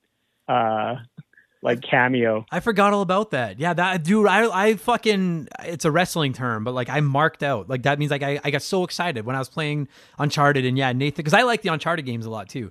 And Nathan Drake picks up that controller, and then you actually get to play Crash. I was like, fuck yes. Because that's the thing. I was disappointed when it was over. I was like, no, I wanna go back to Crash. Yeah. Because that's the thing, you guys, is like, and some people forget this, but like Naughty Dog developed Crash. And if you don't know who Naughty Dog is, Naughty Dog went from the Crash games to Jak and Daxter, which are also awesome games by at least the first one, the second, third one, whatever. But Jak and Daxter is also a lot of fun. Then they went on to Uncharted. Then they went on to The Last of Us.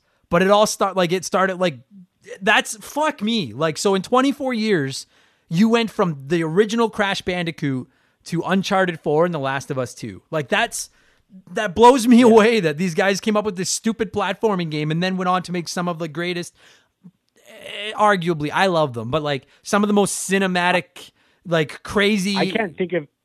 Go ahead.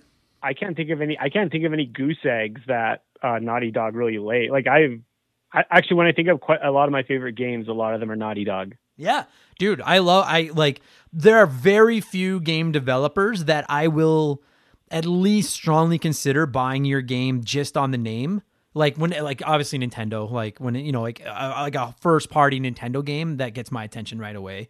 Capcom, depending on the franchise, gets my attention right away. But Naughty Dog, I see that logo and like I've played all at least the original trilogy of Crash games that they made because they didn't make the new one. I love both Last of Us's. I've played all the Uncharted's. I played all 3 of the Jak games. They're just they are one of the best game developing studios in the world. Like for my money, they go toe to toe. They can stand up to Nintendo and all of them. Like as far as the quality of their games, they're so good. So good. And I don't know if this was I'm looking it up right now. I don't know if this was their very first game or not. I don't think it was. I doubt it. Yeah. But this is the first one that the first one I can think of. Yeah. First one everybody knows anyway. And dude, so that's another thing. Speaking of games, okay, yeah, no, they made a bunch of weird games before this, but yeah, I hadn't heard of any of them until Crash Bandicoot. Another thing about Crash Bandicoot that really stands out to me is his commercials from back in the day. Like for my money, the best video game commercials ever made. I like those Spyro ones too, but they, like as we said before in the Spyro one, there's seems to be so much overlap between just how they market these games. Yeah. Oh god, dude, those I'll never forget it because I didn't play these games until a couple years after they were all out, but I'll never forget those commercials with this fucking guy, the guy just walking around in a suit, in this giant Crash Bandicoot suit with his face coming through Crash's teeth, and they don't even try to hide it. Like it's just his face and his teeth. They brought the suit back when they did the remastered Crash Nitro card. Yeah, and that's right. This dude driving around in a suit. Oh, it's the fucking greatest thing in the world. Like I'm probably going to edit one into this commercial or into this episode, but fuck me, that first one where he's he's literally outside of Nintendo HQ with the megaphone. Yeah. And he's like, "Hey, plumber boy, your worst nightmare has arrived." And they're obviously just trying to make him seem like the cool new edgy mascot, but I'll be honest with you, it worked. It got in my head. I still haven't forgot about those 24 years later. I haven't forgot about those ads. I love them so much. Well, one thing I felt that you bring up the character, just the kind of the edgy, cool character. One thing I always thought was with all the Crash things, all the characters kind of have this cool kind of even though it's you said before, it's kind of looks like it's marketed as a kid's game, but just the humor and jokes and the innuendo in some of these and aside from Crash's girlfriend thing looking like a furry or whatever, the whole thing, they try to make the entire cast seem kind of these cool characters. Yeah. Yeah, they do. Yeah, and I love that. I've always said that even back in the console wars of the 90s where I didn't have a Sega, I've always been a big Sonic the Hedgehog fan, of the character, because I always just thought he was so cool. And as much as I adore Mario, he's kind of lame. I love him, but he's a little too cutesy, fat, lame. Got that blue collar job. Yeah, he's just kind of lame. Whereas I always thought Sonic was the cool guy compared to Mario's fat lame guy. But Crash to me, he does look like he has attitude, but to me Crash is the clown. Crash is the funny guy. Like you said, and those commercials nailed it where they are kind of edgy and a little push the envelope, take digs at Nintendo. But at the same time, he just they clearly he doesn't take himself seriously. They don't take the mascot seriously. You know what I mean? And I love that as a comedian. We're both comedians. I think they really, if they were aiming for him to be funny and entertaining, I think they hit the nail on the head. He's a very entertaining character. I know some people think he's an idiot. Well, the one thing that I kind of get disappointed about where I feel they missed the mark, but I know this is really common in just about every single game, is that the protagonist or the character that you're playing very rarely ever talks. Yeah, I don't get what. And it's the one, I feel like it's kind of a missed opportunity. Like his little sister talks, like Neo Cortex talks, like everyone else talks. But for some reason, like Crash is just like, like it's just like, okay. He just makes stupid noises. Yeah, so I feel like it's almost like a missed opportunity where it's like, for example, like the Spyro game, he talks and he'll like give you some kind of like they also kind of advertise Spyro similarly, where it's like, oh, he's just firing and flaming up random sheep on the street and stuff. But like they gave him a personality, whereas I feel in the commercials they gave Crash Bandicoot this personality, and then he doesn't have a personality at all in any of the games. Yeah, I agree with that 100%. I don't know if I would have preferred this or not. I think it would have been, especially in the new game, I think it would have been fucking hilarious if it had even just been an option where you could turn on where he just talks like the guy from the commercial. Like where he's just like where like his mouth doesn't even move, but he's just like, like this he's sucks. From Brooklyn. yeah. Like as he gets like killed, he's just like, this sucks. Like and falls over. Like I think that would have been hilarious. Because you're right, he doesn't talk, and that drives me crazy. I don't like Mario doesn't talk, Link doesn't talk, Crash doesn't talk. Like I guess Sonic does talk, but like so many of these main characters don't talk, and I don't get why. Like what? Like Mario, sure, I get that that's been Mario's thing forever. But like the rest of it, like why? Like you said, like the whole advertising campaign of Crash was that he was kind of a smartass, and then they don't do anything with it, and that really, yeah, I agree. That fucking irritates the shit out of me, actually. So you've made me feel both better and worse about this fucking franchise at the same time. My bad. It's still one of my favorites. Me too. Yeah. Were you? I have a question. Were you? So in the '90s, like mid '90s, were you? Did you have a PlayStation or did you have an N64? I don't remember if I asked before. I had both, but like we got a Nintendo 64 for Christmas, and then I bought a PlayStation a couple years later with my own money. Okay, because I remember for me, like I saved up my allowance like every single week to save up for an N64. And I remember when I got the N64, I got Diddy Kong Racing, and that was it. I couldn't afford any games. All the N64 games are so expensive. Yeah, they were. So I got frustrated. And eventually I found a guy, I don't know, this will date it. Do you remember the Bargain Finder newspaper? Yeah. Oh, fuck, right, we're so old. Like print Kijiji, yeah. So basically, I found a guy in the Bargain Finder. In hindsight, it wasn't a good deal at all. But I traded straight up my N64 with Diddy Kong Racing for a PlayStation 1, the old fat one with like the sharp spikes on the side or whatever, like, you know what I'm talking about. Yeah, the great thing on the side. And I traded that for Ridge Racer and Crash Bandicoot 1. And like that was kind of my first interaction with Crash Bandicoot. And I had rented games for the N64 and stuff before. But so I was familiar with like the Mario 64 and all that. But after playing Mario 64 for the N64 and then Crash Bandicoot, I was like, how did I not even know this system existed? Like when I was like in grade 5 or 6 or whatever it was, I was like, wow, this is like, I didn't even know this system existed. For me, it was just Nintendo. That's all there was. And when I came across Crash Bandicoot, I'm like, oh, this is what a 3D game's supposed to be like. But yeah, I guess I was just wondering if you came across Crash later afterwards, or if it was like did you own the original system and played it way back then? I did. And like I did have the original system and I did play them back in the day. And I actually remember liking them more than Mario 64. And to this day, I still... Boy, this is fuck. Some people are going to be yelling at me for this, but I still. You're in a safe space. It's a bad game. I still think I might like Crash more than Mario. I have come around on Mario 64. I like it way more than I used to, but I think I still might prefer the Crash games. I really like the fucking more on the rails type approach to these games. And I think that Crash is a cool character. I love the challenge. I think it's hard. Like to me, the hardest parts in Mario 64 are hard because the fucking camera doesn't work. Like that's why it's fucking hard. Whereas in Crash, again, the only times I ever really found the camera even remotely frustrating is when you're running toward the camera. And the only reason I love those scenes, but I also feel like there are aspects in those portions of the games where they're really counting on trial and error, especially if you want to get every box. It's one thing if you just want to beat that level, but if you're trying to get everything, because you run past one box and you have no way to go back and get it, and now you've got to do it again. which is going to cost you a life. Do you know what I mean? And I love that concept, but I do find that a little irritating at times. Oh, dude, is there any levels in this fucking game? I can't remember if there's any in the first game where you have to ride a creature away from the camera. Do you know what I'm saying? I don't think so. I know they add those I don't recall. You know what I'm talking about, right? Like when you hop on like a fucking bear or whatever, and you're like, I don't think so. Not in the first one, anyway. I played the remake not too long ago, and I don't remember that happening. Okay, because like I despise those levels. That is my least favorite thing in Crash is those levels.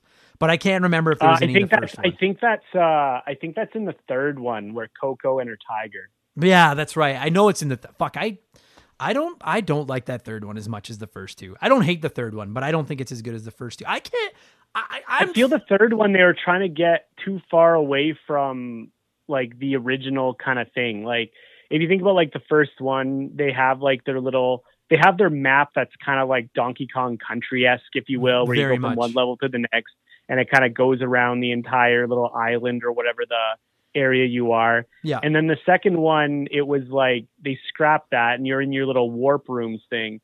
And then in the third one, they kind of just went all in with the warp room thing, and it would be like, oh, this is a Coco level, this is a Crash level, but like I felt the third one was getting a little bit far away from what the first two are. But I guess like what you said earlier, the first two are almost identical.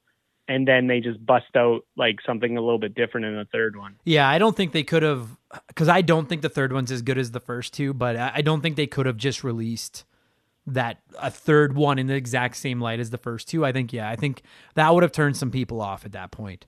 One thing I like about the new one, sorry, go ahead. No, go ahead, by all means. I was going to say in the new one, the PS4 one, is that it kind of goes back to that map, right? Yes. Like it kind of goes back to some of the original stuff because I hated that little warp room thing. It just wasn't exciting. It was just kind of like, oh, I'm back where I started. And oh, look, there's another one for me to go over there now. Like it's, I kind of like the visual of the map and stuff to kind of give you a hint of what the level in front of you might hold. Yeah, I agree. I don't like having to play my map. You know what I mean? Like it's same thing as like, I know that the castle in Mario 64 like is magical and everything. But at the same time, like it hits a point where I'm like, I'm sick of I just want to pick the next level. That's what I love about Mario Odyssey is that like, I just pick a level and then I go to that level and I play the level. Like, it's like just, that's all I want to do. And like you said, yeah, I forgot all about that. But yeah, the fact that it actually even kind of looks like the Donkey Kong Country map. Like it looks so. For the first level, for the first little world, for sure. Yeah. And I'm totally cool with that. Cause I'm like, that's fine. Don't make me play the level or don't make me play the map. Just tell me where I'm going and then let me play the next level. I like that.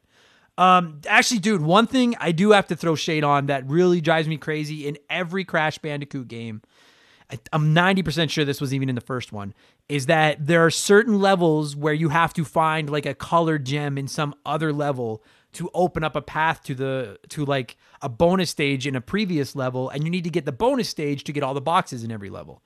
And that's why I called BS on you 100%ing. I used some guides. Yeah, I had to use some guides to find all those crystals. Like YouTube search it. Yeah. And that I fucking, as someone that likes to be a completionist in my platformers, do you have any idea the fucking rage I experience sometimes when I put like 10 minutes into a difficult level of this game, and then when you get to the end and you got to do like you hit the big floating box or whatever.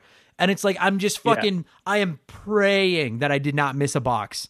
And then you go through it. 67 of 69. Oh, and especially in these early ones where you have to watch like every box fall on his head. And you're just watching that little counter go up and you're like, do not fuck me, because I scoured this entire level. And when I'm missing one box, that irritates the fuck out of me. But when I'm missing like 20 boxes, I'm like, okay, there was a bonus area somewhere that I obviously couldn't get to yet because I haven't found this other crystal. I really dislike that fucking mechanic across even the new game has it. And I fucking hate that because they give you no tips about where to find these colored crystals that you need. If it even did that, like if I could trade in some Wampa fruits for like a hint or something, I'd be okay with it. Well, but I feel with the new one, it's like even more infuriating because you see all these extra like add-ons, like you can get these different skins for Crash and all this other stuff.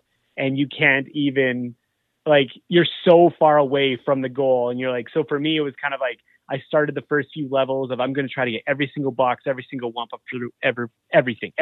Yeah. And then after like the second level, I'm like, nope, I'm just going to try to finish the game. Yeah. So I know you're more of a completionist than I am. God, it's so I just frustrating. do it for the trophies. Man. I hate it. Trophies. Like, frankly, as much as I adore the Crash Bandicoot franchise, I'm not a fan of the have to get every box to get a crystal mechanic. I don't like that because it's so easy. And I get that that's part of the game, but it's so easy to accidentally run by one box that was up in the air or fucking behind a ledge or something. And now you've got to replay these. And some of these levels are very long. You know what I mean? And they're very hard. And then it's like, fuck, I missed one box. And now I got to go back through this entire fucking level looking for this box. Even on the first level, like I was playing the original one before coming on here today, and even on the first level, there's like this one box that's very well hidden, like you can almost not see it at all, and it's like hidden right behind a ledge, like unnecessarily hidden. Like it's just like, come on, dude. Like it just hits a point where like you get into the habit of every time you jump over one of those like raised, like you said, like one of those raised ledges or whatever. I just go back to the ledge and spin both ways just to make sure there was nothing there. And it just gets to the point where it's frustrating because you're like 99% of the time there's nothing there. And you're just like, fuck me. But the one time you skip it, sure as fuck, that's where there'll be a box that you fucking skipped over. And that probably my biggest problem with these games is that. My biggest problem is the colored crystals. And then my second biggest problem is that. Those are my, Do you enjoy the time trials? No, I don't play them. Do you even bother them? No. Do you even bother them? No. No. Actually, even in the Insane trilogy, I didn't. I hate them. The time trials suck. Like it seems like such a cop-out add-on to the to lengthen the game. It's like, oh, you can go through it again and see how fast you can do it. I'm like, what? Yeah. I don't know. I mean, like as long as it's not mandatory. Because if I'm not mistaken, it doesn't even count toward the percentage of the game you've completed. Like, it's an optional thing. And it doesn't, like, so I'm like, all right, if it's completely optional, then whatever. But, dude, I have never had the patience for any kind of, like, speed running or anything like that. That just sounds like, dude, because if you've gotten every box in one of these games, you've already replayed a ton of these levels a fucking 1,000 times. God damned if I'm going to play them another 200 times so that I can run through them fast. If you're hearing this, you're probably a gamer. And for our kind, nothing is as precious and valuable as our save files. Have you ever experienced the loss of a save file? It's soul-crushing. Dozens, maybe hundreds of hours of work gone like that.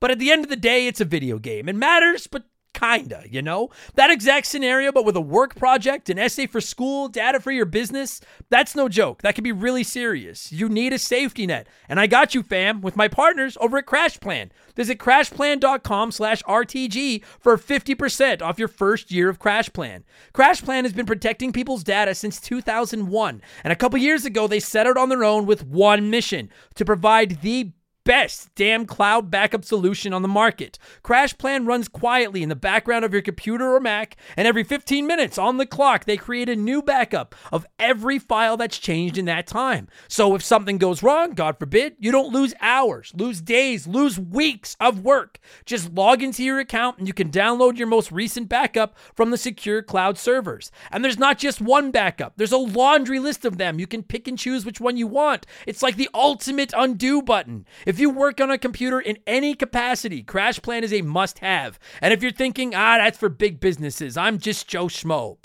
CrashPlan protects Joe Schmo. They offer a ton of plans and tiers. So there's a CrashPlan for everyone, from small one-person businesses like me to you fancy businesses in offices with staff and free donuts and all that stuff. Time is money. Why wouldn't you protect your work? Spreadsheets, diagrams, videos, art, podcasts. CrashPlan has you covered. Don't let data disasters slow you down. CrashPlan has your back and keeps you moving. Go to CrashPlan.com/RTG for 50% off your first year of CrashPlan. That's CrashPlan.com/RTG for 50% off your first year.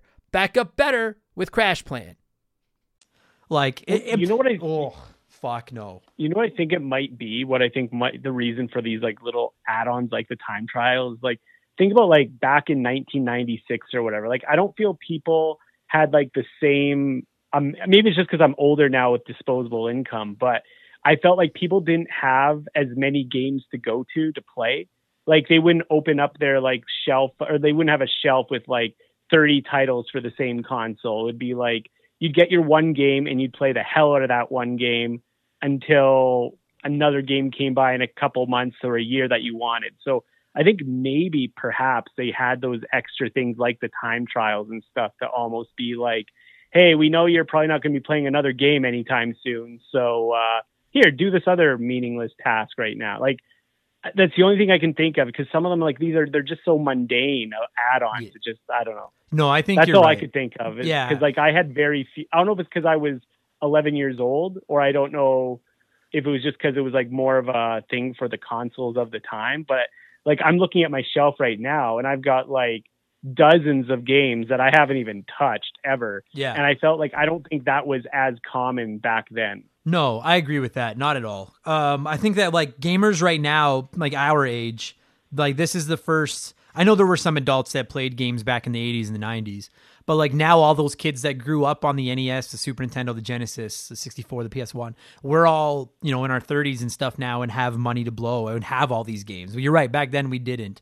And you got to remember too, I'm sorry to everyone that we keep comparing this to Mario 64, but the bottom line is it's two 3D platformers that are borderline flagship. I mean, Mario 64 obviously is the flagship title for the Nintendo 64. Crash, at least at this point, they were kind of hoping would catch on as like the mascot of the PlayStation. I think it did. Yeah, I think if you it think did. about, like, who else would you say would be? Well, like that. Yeah, that's the thing. And like in the PS1 era, to me, the only person I would maybe argue is more of a mascot for the PS1 than Crash. Maybe Cloud. Maybe. No, or maybe maybe Snake, I guess, Solid Snake. But yeah, Crash was the I think for marketable sure guy. Crash. But I guess the way I look at Crash Bandicoot with that is I've always I was almost disappointed when they like released Crash Bandicoot onto the Xbox, because I was like, for me, as like I identified myself as a PlayStation guy ever since trading my N64 for the PS1. It's almost like, I know you're a Habs fan. Like the way I felt about Crash going to the Xbox is probably how you felt about like Saku Koivu going to the Ducks. It's like, why? No, you were PlayStation. Why are you with them? Like, it's so, I would say until they started kind of like blending some of the games being available for different platforms, I'd say for sure, even today, I think probably Crash Bandicoot. But it's kind of like you have to forget that you can still get Insane Trilogy on the Xbox One. Yeah, and the Switch too. Yeah. I would say probably it's hands down Crash. Yeah, it's funny to me because like Nintendo, obviously, I know they have a ton of mascots, but I think most people would agree that Mario is like the ace of their mascot rotation is Mario on Nintendo. And Xbox has Master Chief. Like Halo and like the way Halo is gone or not, Master Chief is the face of Xbox. Sonic is obviously the face of Sega, even though they don't make consoles anymore. I actually saw someone tweet about this the other day, and they were like, PlayStation is the biggest name in gaming. They have 4 of the best-selling consoles of all time, 4 of the 5 best-selling home consoles ever. They are like, and listen, like, for those of you that are thinking I'm being a PlayStation homer, anyone that's listening to this podcast with any regularity knows that, like, they're probably my number 3 of the 3 big systems. I play it, but I'm not the world's biggest PlayStation fan. But what's remarkable to me is that they've become the face of gaming, and they don't have that Mario or Sonic. Like, I agree with you. Like, my first thought is Crash, but then you do remember, like, Crash hasn't had a good game in a while outside of the new one, and he's on everything. So it's like, is he... Because I agree with you. It really seems like he should be the face of PlayStation, but he's not. But I don't even think PlayStation knows who the face of PlayStation is. Because I just bought a PS5, and like, you know, like the opening vignette thing of a game starting is kind of this montage of like 5 or 6 characters. Like Ratchet's on there. Kratos. Nathan Drake is on there. I think Kratos might be, but it's just kind of like this little, it shows like 5 or 6 images. It's like they couldn't even decide what their go-to character was. Yeah, which I mean... And Crash wasn't.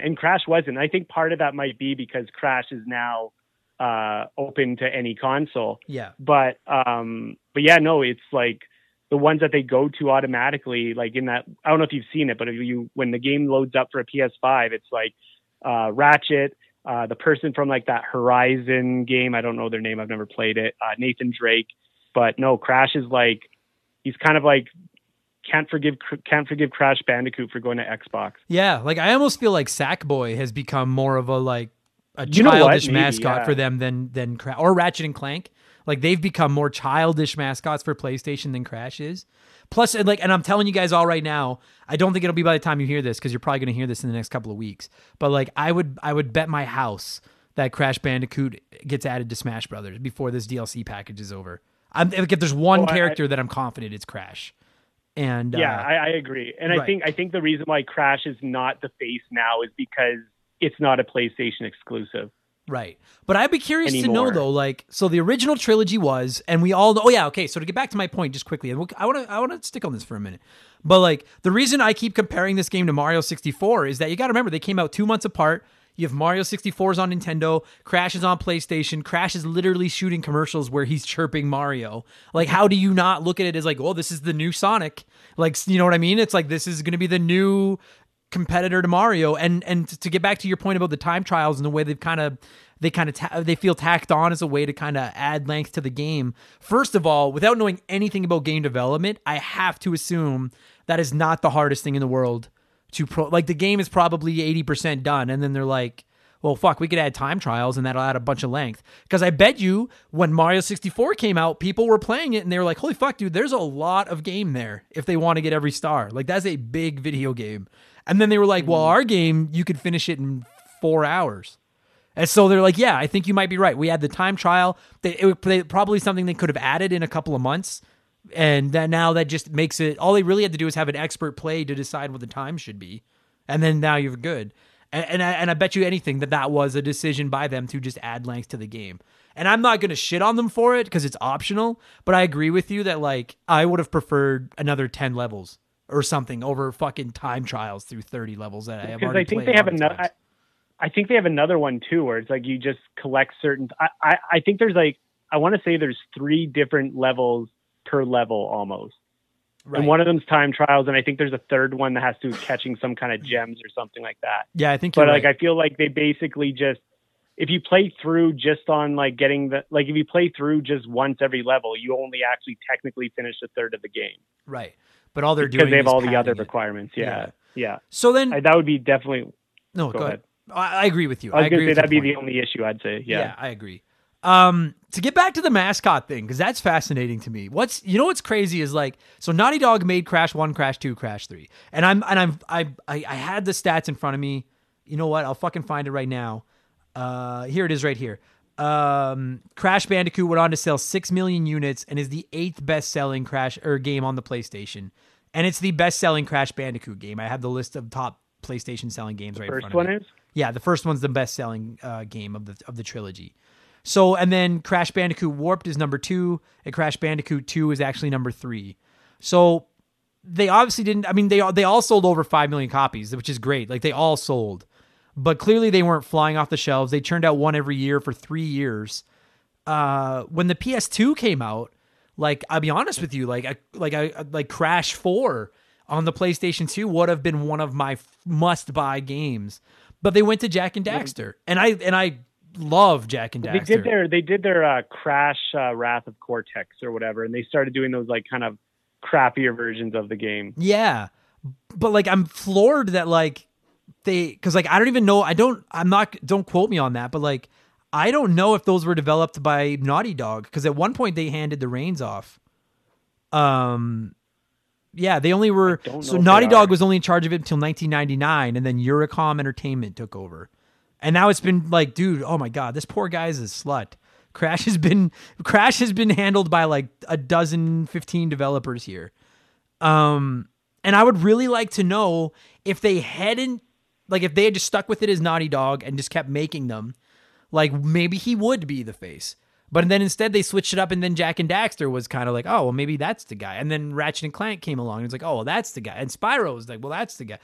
And I would just, the point I'm trying to make is I would really like to, we'll never know, but I would love to know, hypothetically speaking, if they had gone back in time and just kept making Crash Bandicoot games like Mario. Like Nintendo has made a Mario game for every console. And if, I guess maybe not the Wii U. Oh no, even then he had Mario Brothers U. But like if they had made like a brand new Naughty Dog built super sexy Crash Bandicoot game the whole way, maybe he would have been. Because I know myself, after the original trilogy, like I'm looking at all these games right now and like So there was Crash Team Racing, but then it was Crash Bath, Rash of Cortex, The Huge Adventure, Entranced, Riptos, Twin Sanity, Crash Tag Team Racing, Crash Boom Bang, Crash of the Titans. Like, I never played any of these. And it was like, I just wanted another Crash Bandicoot game. Like, yeah. I didn't need all these spin-off games, right? And I feel like that's one of the things about Mario is that, like, I know he's done all these spin-off games, but you've also got the mad scientists at Nintendo constantly churning out top shelf platforming games with them, in addition to the Mario Karts and Mario Parties and all those.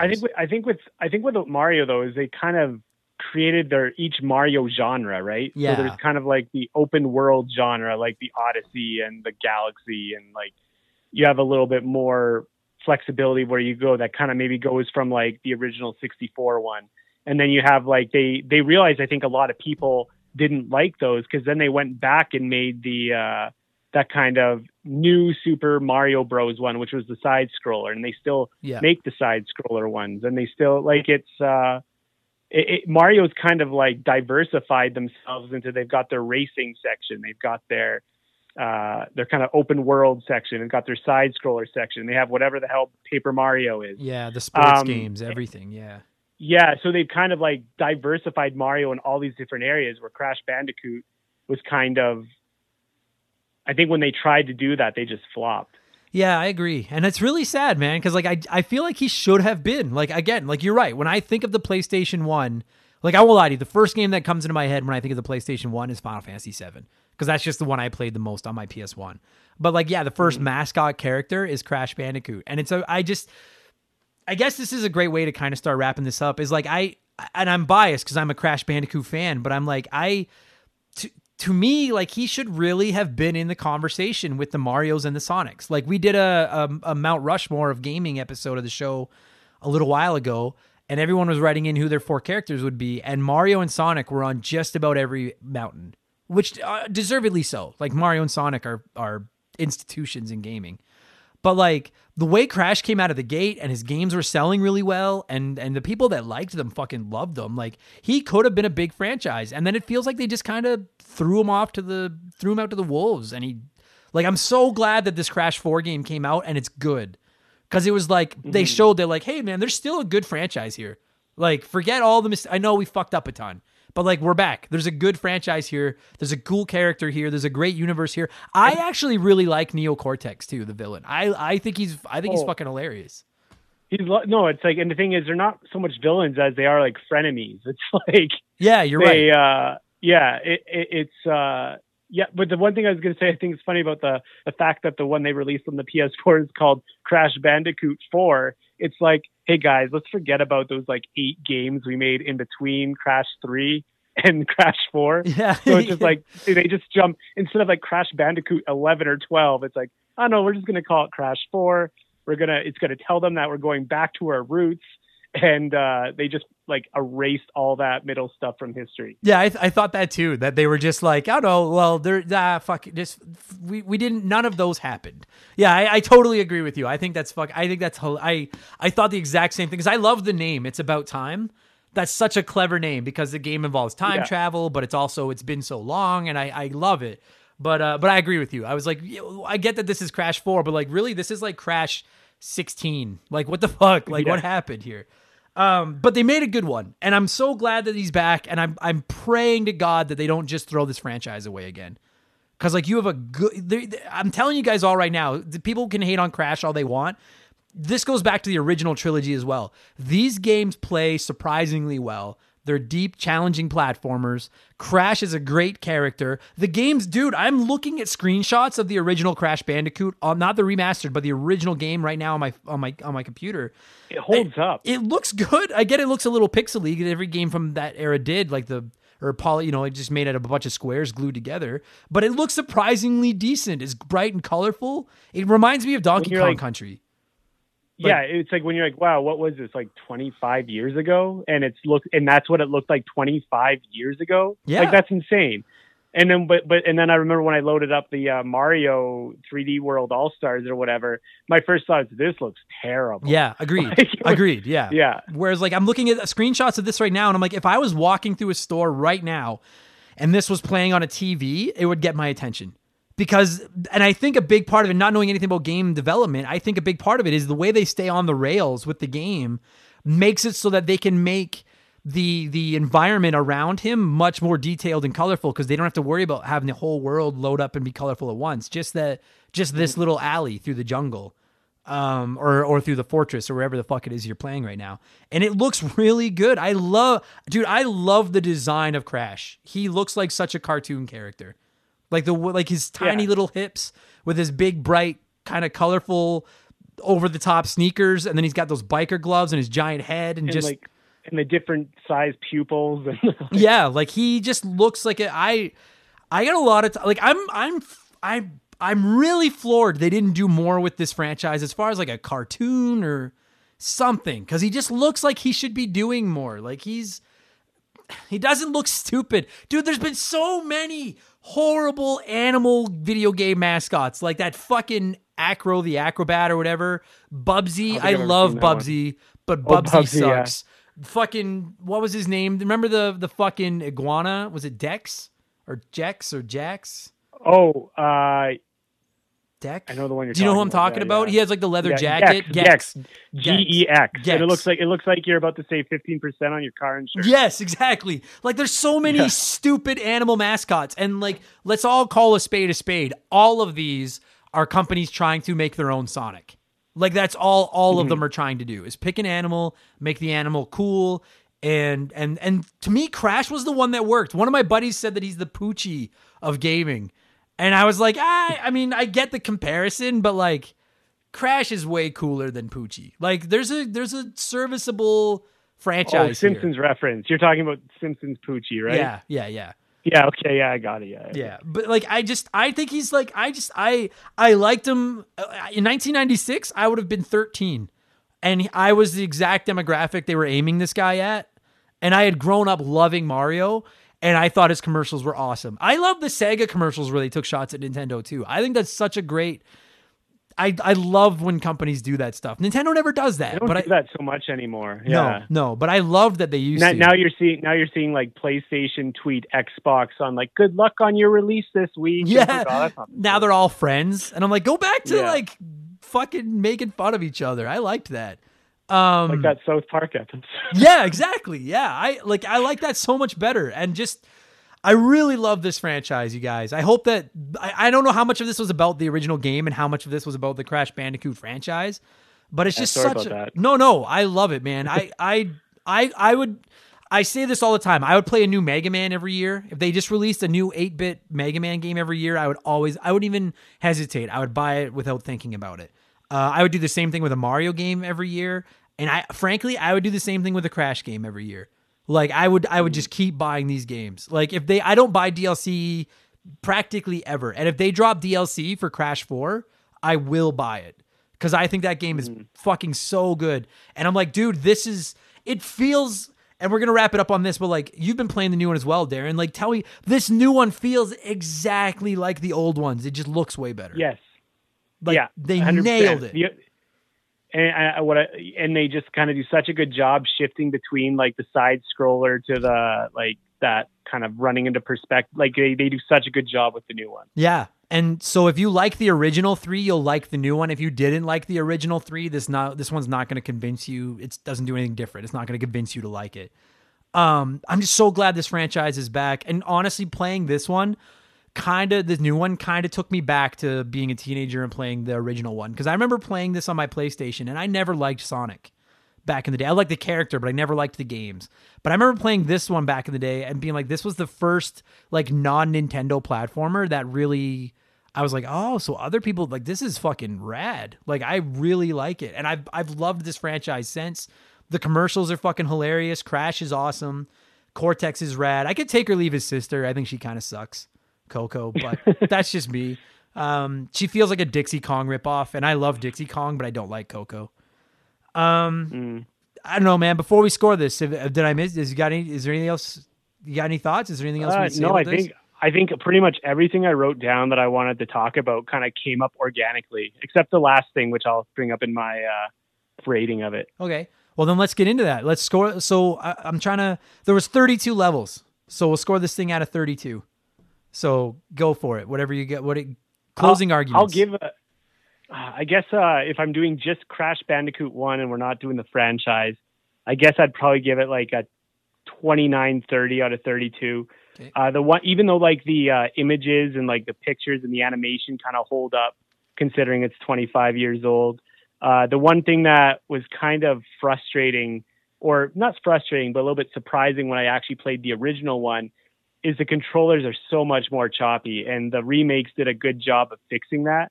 Because like there's some where you're trying to get every single box, if they have like the row of boxes and you're trying to jump just one space ahead each time, it's a little bit clunky in the controls compared to like the remakes. But I think if I were to go back in time, I wouldn't really be complaining after playing Mario 64. Yeah. But yeah, no, I'd probably give it like, about a 29 or 30 out of 32. One of my favorite franchises, one of my favorite games of all time.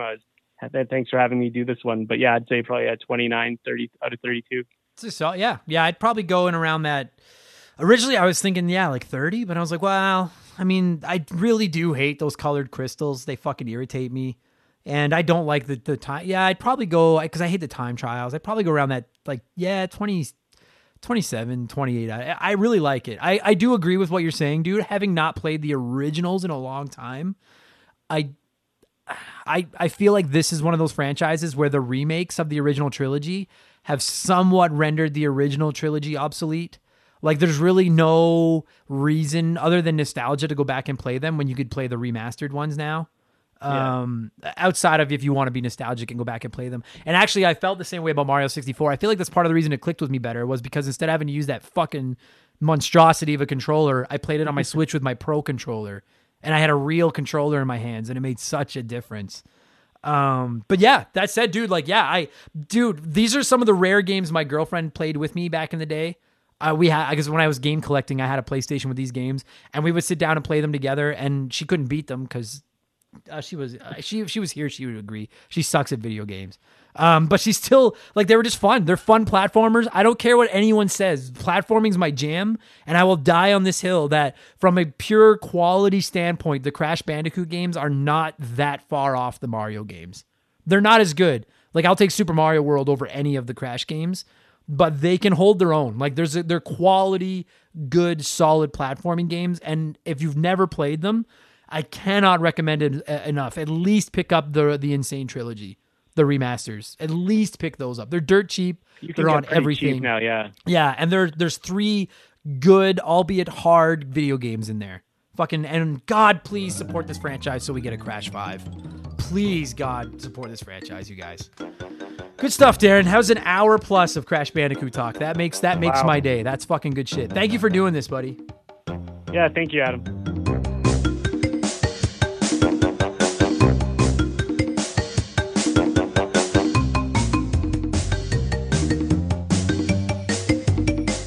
That's going to do it for this week's episode. Darren, thank you so much for giving me a call and talking a little bit of Crash fucking Bandicoot. And every single one of you listening right now, thank you so much for listening to Remember the Game. If you're enjoying what we do, I know I bring it up all the time, you guys, but please consider supporting us on Patreon. It's $2 for a month. It helps me. You get a ton of extra podcasts. You get a shout out, a whole bunch of extra things. This Sunday's episode of Expansion Pass is going to be our gaming resolutions. And then next week is going to be my Game of the Year episode. And then there's 50 old episodes waiting for you too. Plus you get access to our Discord. Our Patreon poll for the month of January is going to be going live in the first week of January, where you guys pick a game we cover on the show. And this month is going to be all RPGs on the poll. So one of the RPGs that you guys have been up my ass to play will finally get played. So $2 a month, patreon.com/rememberthegame. You can help do all that. I have a P.O. Box. You can find the full address at rememberthegamepodcast.com, but it's P.O. Box 69181, Edmonton, Alberta, Canada, T6V1G7. Just shoot me a postcard, a letter, something telling me where you're from and that you're listening from some weird place that's not Edmonton. I'll shoot you back a Remember the Game postcard and we'll be friends. And check me out on Twitch. I stream over there every Tuesday, Thursday, and Sunday night from 8 to 11 p.m. Mountain Standard Time, including New Year's Eve. So come by and say hi. I spend more time chatting with the chat than I do actually playing the game. It's a lot of fun. And that'll do it. Game Patch 19.0 hits the Patreon feeds Friday morning. It'll hit free feeds Monday morning. Expansion Pass will be up on Sunday. And I'll be back in 7 days with episode 130 of Remember the Game as we continue our takeover of the Retro Gaming Podcast universe. Thanks for listening, you guys, and I will talk to you all again soon. Cheers. Remember the Game is brought to you by our Patreons. I could not produce 3 podcasts a week, plus 3 streams a week, plus Let's Plays, plus all the other crap I do, and be able to afford to eat food without all of your support. So I would like to take a moment to thank every single person that has supported us at patreon.com/rememberthegame in the month of December, including that one kid Nick, Potato Bob Guy, Mad Shibs, Aaron Lawson, Adam Anderson, Adam Beasley, Adam Oshirello, Alan C., Alex Martinez, Amy Gillen, Andre, Andrew Wright, Andy Baker, April Zane, Arpad Bodos, Ashley Cronenbitter, Badar Barhumi, Ben Booyah, Ben Busha, Ben Drinkin, Bradley McHugh, Brandon O'Brien, Brian McKay, Brian Medeiros, Brian Ransom, Bullfrog, Charlie M., Chris Campbell, Chris Fleury, Chris Wilson, Christopher Russell, Chuck Schlarp, Corey, Craig Rutt, Crash Bandicoot It, Chris Knife 007, Dan T., Dana Wutcherl, Danny Vega, Dario Omen, Dave L., Dave McGee, Dave Thompson, David Ray, David Schnatterer, Desert Tortoise, Divalk, Duhow, Dominic S. Thompson, Doug Dorn, Doxer, Dylan, Eric Cannard, Evan Refuse, Fraser Burns, Freddie Bovenkirk, Gary C., Geek Life Radio, Grant Robertson, Grimpy, Henri SJA Flash, James Anderson, James Clark, Jared, Jason Adams, Jason Cortez, Jay Clutch, Jeff Johnson from Game on GNT, Jeffrey Mathis, Jer Bear, Joe Buck, Joe Gillespie, Joe Mack, John Doskus, John Quack, Jordan, Josh Morgan, Josh from Press Start to Join Podcast, Kate Roberts, Casey Rarick, Keegs, Kevin Chincholo, Kevin Donlin, Kevin Hufford, Cryptovox, Kyle Paul, Lane Orr, Leon Knapskog, Les Winan, Luca, Mackenzie Wheeler, Makeshift Money, Mark Jones, Mark McHugh, Mark 209, Martin Greenwood, Matt McLean, Matthew Davis, Michael Mathis, Michael Hegg, Mike Mallowaney, Miklos Blackshaw, Miles from BringBackRetro.com, Morgan, MPG in Buffalo, Mr. Satan, Mr. Impressive, Mr. Nick, Wolverine Films, Nathan Combs, Nathan Tremblay, Nathan W., Nick Sills, No One Cares, Pat Duddy, PB McFadden, Peebs, Raging Demon, Retro Ghosty Ghost, Rex, Robert Fuchsia, Robert L., Rome 21, Ryan Bayshore, Ryan Kinchin, Ryan Yeager, Scott Brooks, Scott V., Sean Razine, Sharonix, Silver Grunion, Slick Rick, Starro Probin, Stupid Monkey, Super Mary Ho, The Giraffe, The T-Word, They Call Me Badger, Thomas D. Reynolds, Tim L., Tim Riel, Todd, Tom, Tony Shirachetti, Travis, Trevor Hillier, Tyler, Very Cool Dude, Vincent L., Vladstein, Whiteboro, Wyman Brooks, Xwater, Yamcha, and Zane Donovan. That one was pretty good. Thanks for listening. You guys are the fucking best. I'll talk to you all again soon. Cheers.